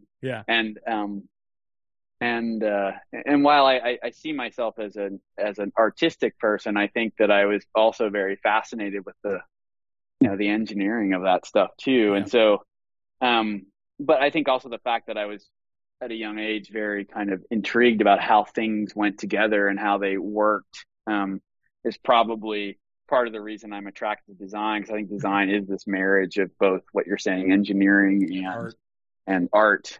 And so, but yeah, my aunts and my grandparents used to just pull out that story all the time. And I was just it's a cute story. And we all have ones like that, where it's just like seemingly obtuse and or kind of like a left field. But when you actually think about it, you're like, that actually makes sense for who I am now. Right. Yeah. Going off that. What is that? Is that like, I know I'm full of dumb, pithy quotes that are mostly cliche, but it's kind of like how I string together thoughts, honestly. There's a book I read by Donald Judd. He said, what is it? Design has to work, art does not. And I was reminded by that. Or I was like, sometimes I used to walk into like a contemporary art museum or modern art museum and be like, half these things are amazing to me. The other half of things I'm still trying to figure out what happened, but there is no rules, right? But if this was a doorway and it didn't work, you'd be like, okay, it's not a doorway, it's art. I've used that quote in the past too, and I've never been able to find it, and I'm worried that it might be more apocryphal than it is real. So if you can find me where he actually said that, I will be very grateful. I will look that up for you, and I'll put it in the show notes below when I do, and I'll send it to you. I'm nearly certain it was Donald Judd, and I'm nearly certain it was a book in the Collins Library. It is Donald Judd, or at least that's where I heard said it too. But I've just never been able to find the exact excerpt. So. One sentence later. Anybody out there listening to this, if you have it, please email Eric or I or whatever. And so we can pigeon. So we can legitimize. So we can legitimize this. And Eric might even hire you if you send it to him on an old school Marvel postcard. Just saying. If you mail me anything, That gets my attention. Good. These days. So I always like coming up with new questions during this like quick rapid fire round. And something came to mind earlier. It wasn't the right time to ask it, but you know, your view on design and different things. Has there been like an iPhone or a smartphone app recently that you've used that's really just like really excited you or like blown your mind? It could be something stupid simple that you're just like, this was just done right, you know? Where's my phone? Yeah. You know, it's And I'm happy to fill the dead air for a second, but you know, there are, I wouldn't say there's anything been lately that has really sort of blown my mind, but there was this one that I used for a while. This is obviously pre-COVID, that was that logged the decibel level in spaces. Like it would log, and it was part of a research personal research project about like how loud like restaurants are and how I must be going deaf being in here too much. And it was fascinating in the sense that out of the 29 to 30 that I measured the sound in, most of them were above the level that like anybody who is working here on a regular basis is probably going to go deaf if they stay here for too long. Yeah, and crazy. And so I was kind of fascinated by the data that thing would give me. I think the other app that I use the most too is out of my music obsession, which is just, you know, the Shazam app. I just think is a wonderful way to discover new music. And so I'd say that they're both audio based. And those are kind of mundane, but you know, kind of I love it. Interesting to me. There's speaking of audio based, there's an app that I use a lot called Environments. And it's, ever heard of the recording artist? Hold on, I have to look at this. What's his name? Irv Teibel or Tibble? Teibel.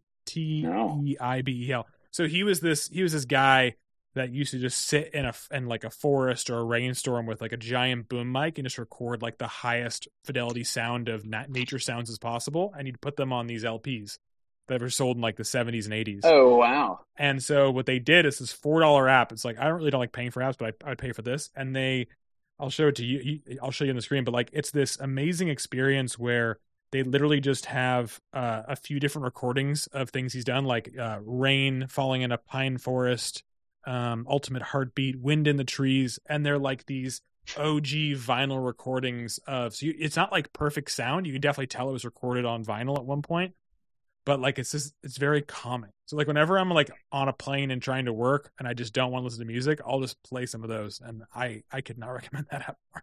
It's worth $4. That's what I had to say. Wow. I mean, one of my favorite artists is John Cage, and you know, I think about like if that guy was alive when the iPhone was here, he'd be having a field day with that thing. Yeah, he'd probably be creating a new app every week.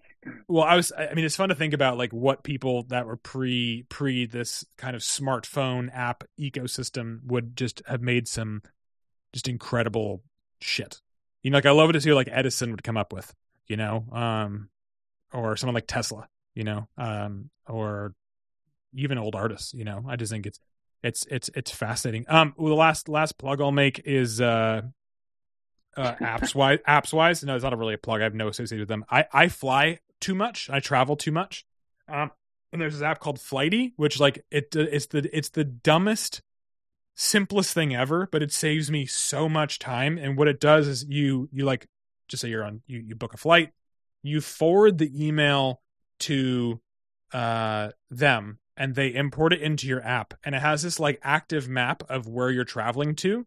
But the best thing about it is it records things like confirmation numbers and phone numbers to call, and it's tapped into like the FAA database. So like often it'll tell me my flight's delayed, then 10 minutes later Delta will be like, your flight's delayed, but it's like useful information because they get it first somehow. And it's so good that like I have friends who are commercial airline pilots who use it because they find that information from this app before their own employers tell them. Like your aircraft's changed, or your flight's changed, or like this is canceled. You know, it's just great. But the best thing about it is like, if anyone's an aviation nerd, Like the app opens like this. I'm showing you on the screen. And it shows you like where your upcoming trips are on like a map, which is like a very satisfying way to view it.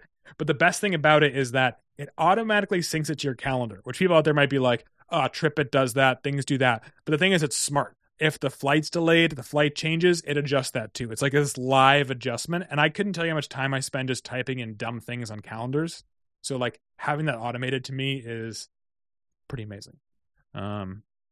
Whatever to save you time. That sounds great. When I start traveling again, that sounds like or traveling more, that would be sounds pretty honestly ideal. just to be able, it's like it's always thinking ahead of time. It's like it always starts popping up when the flight's coming near, and it's like reminds you to check in. Then it's like, this is where your gate is, by the way, make sure you get dropped off at this door if you're coming in by car. Like when you get off the flight, it like knows like your baggage is waiting for you at baggage claim D3. Like it's just a notification. Just you don't have to like think about it. You're just like, cool, this is where I'm going. I like that kind of stuff. That's where like automation and AI, I want to just like throw it at that, do that. I know to go to make my life more efficient.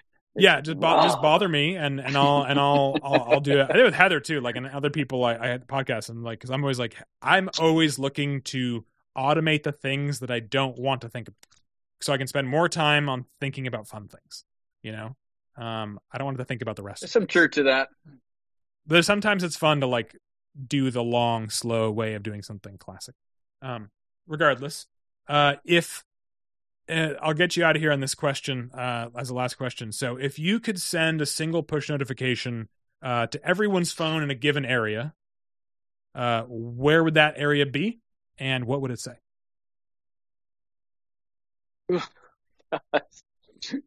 Can't we just talk about like movies I've seen? Sure. Anyway, let's think. Die Hard is a Christmas movie to everyone in the world. It's a great question. One push notification to everybody's phone in a certain area. I don't know if I have a specific area in mind. That's fine. Although, I do live in probably smartphone central. Mm-hmm. At least that's the way we think about it. Yeah. Yeah. Thanks for that. Oh my God, this is where I'm like embarrassed because I'm coming up with something on that. I don't know. It'd just probably be something like, slow down, be patient, help someone. I love it. And turn this off for a little bit. Yeah. But honestly, that first thing that comes to mind that you were kind of hesitating from, I think, is that's the one thing that matters, right? It's like, yeah. My best friend, I'm in his house right now recording this down in San Diego. I'm usually up north in Seattle. But he calls his phone, his name is Zach. He calls his phone Zach's Nightmare Rectangle, and I think it's the most appropriate name for a phone I've ever. So we were in our friend group, we call these all Nightmare Rectangles.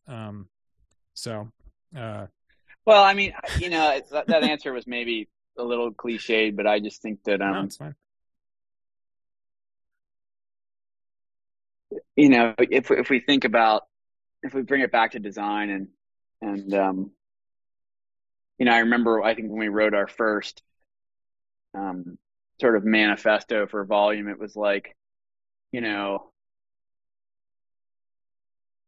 forget what the exact wording was, but it was, can design create sort of provoke questions, provoke conversation, provide spaces for contemplation and a chance to take a deep breath. And I think that when we're hurried, when we're hurrying along, when we're nervous, when we're on our phones, we tend to turn in on ourselves and think mostly about ourselves. And I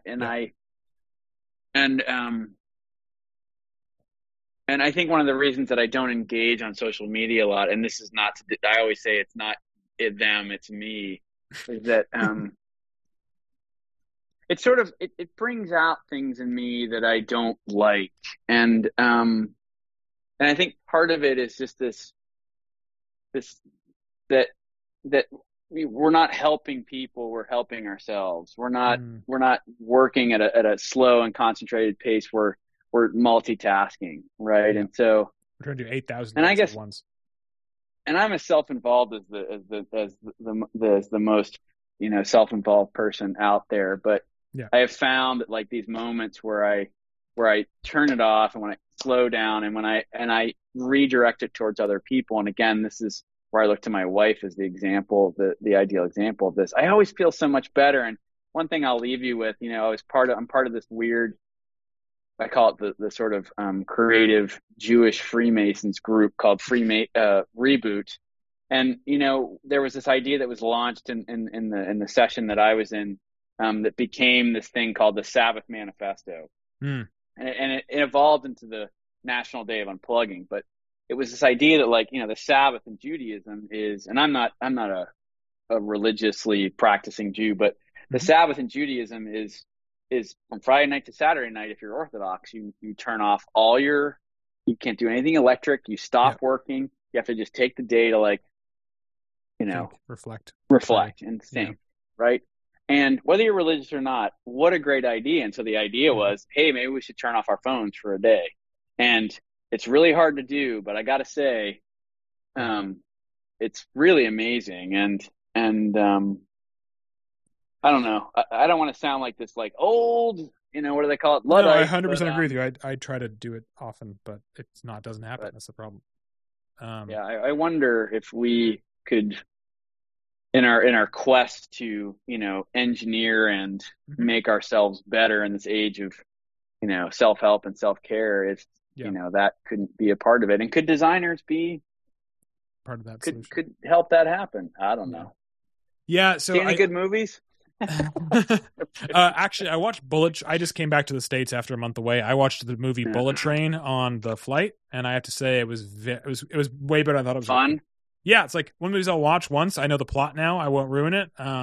But like I could watch it again in 4 years, being like, I don't remember the plot of this, and I'll be like, oh yeah, this is a good movie, and then I'll remember the plot, and it'll ruin it for me again. But like, it's sounds one like of those a good movies, like plain movie, like Knives Out. Like that's a movie where like I know the plot now.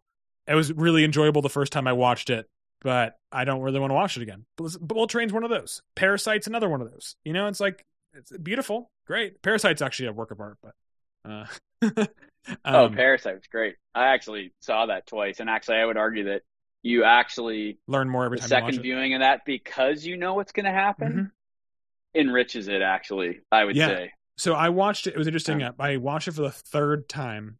It was my girlfriend's first time watching it, and I actually learned more from that time watching it than all the rest combined, because I was reflecting from her reactions as well as picking up on things that I'd missed before, because I was too focused on I was watching the accident in the middle of the screen, so I wasn't watching the future accident in the corner, if that makes sense. And there's a beauty to that. But quickly going back to your unplugging thing, I try to strive for like at least a day a month where I can do that, and it's very hard, especially if you're someone like you or I, where it's working, it's hard for me, man. But so there's this mode on iPhones called downtime. And I could not recommend it more to anyone else. I'm sure people, and like you can decide what apps you want to allow or not. But the best thing about it is you also get to choose what contacts get to contact you. And so it's my my middle stage version of completely turning off my phone and being and also still being connected, where I basically allow my girlfriend, my mom, my sister, my dad, and my grandma to call me. Like they can contact me, but they're the only people that'll go through. Like even the messages app, it'll look like it's all timed out. There's little like icons that won't even let you see the communications or read the conversations. And so I basically make my phone so it's like a music player, a notes app, and then like some of my reminders. That's the only things I allow through, and the communications from the most important people. And that's like my middle version. And every night around like 9 or 10 p.m. up until after I've woken up and gone through like my own morning routine, do I unlock it. And it's like this amazing moat I create where like the world could be on fire and I'm not going to know otherwise. And it's beautiful. Because you'd be amazed, you'd be worried what you're going to miss, but you don't miss much. I go further. I got one of those boxes where you lock it in there and you set a timer and you can't get it open. That's amazing. That's the other recommendation I'd make. Yeah. My one worry communication wise is like, if something happens to someone in my family close to me, I do want to be able to, if I can help or be there. That's something I do think about on a back end level. But no, of course. But yeah. I also think to myself, like, how many times has that actually happened? You know what I mean? Yeah, it's a good point. Exactly. Yeah. The box thing, is that the one where you say like 8 hours, and regardless of what you do in that time, Yeah, it nothing's just going to goes, happen. it just locks. And the thing is Yeah. like this solid you have to like get like a chainsaw to get it open or That's something. awesome. I'll find one on Amazon and link it below for anyone that's interested. Why I not? forget the one I have, but Yeah, I'm sure they why all do the not? same thing, right? Or maybe we edit this part out. I don't know. You've been going for a long time, so that's fine. I actually don't edit podcasts unless someone specifically asks me to edit something that they don't want to say, and I say that as well, right. knowing this is going do you public think right now anybody's to my going to audience. listen to us talk for 2 hours and 38 minutes? You'd be surprised. So my episodes basically are people listen to the first 10, 15 minutes and decide they don't like someone and drop off, or listen to almost the entire thing. They cut out once they hear me say, "Have a good night." So I think maybe people just left right now, which is fine. All right. But well, with I'll that, take your anything word for else it. you'd like to plug or add or share or? No, I think we talked about a lot, and I really enjoyed it. And it's not I did often too. that people let you sort of spread your sort of wings in terms of talking about whatever. And so I thank you very much for letting us do it. It was really fun to hear about you and what you're doing, and the little bit of time that you gave me to talk about what we're doing. And Always. I hope there's some people that get to the end. I hope it was sure will interesting. be.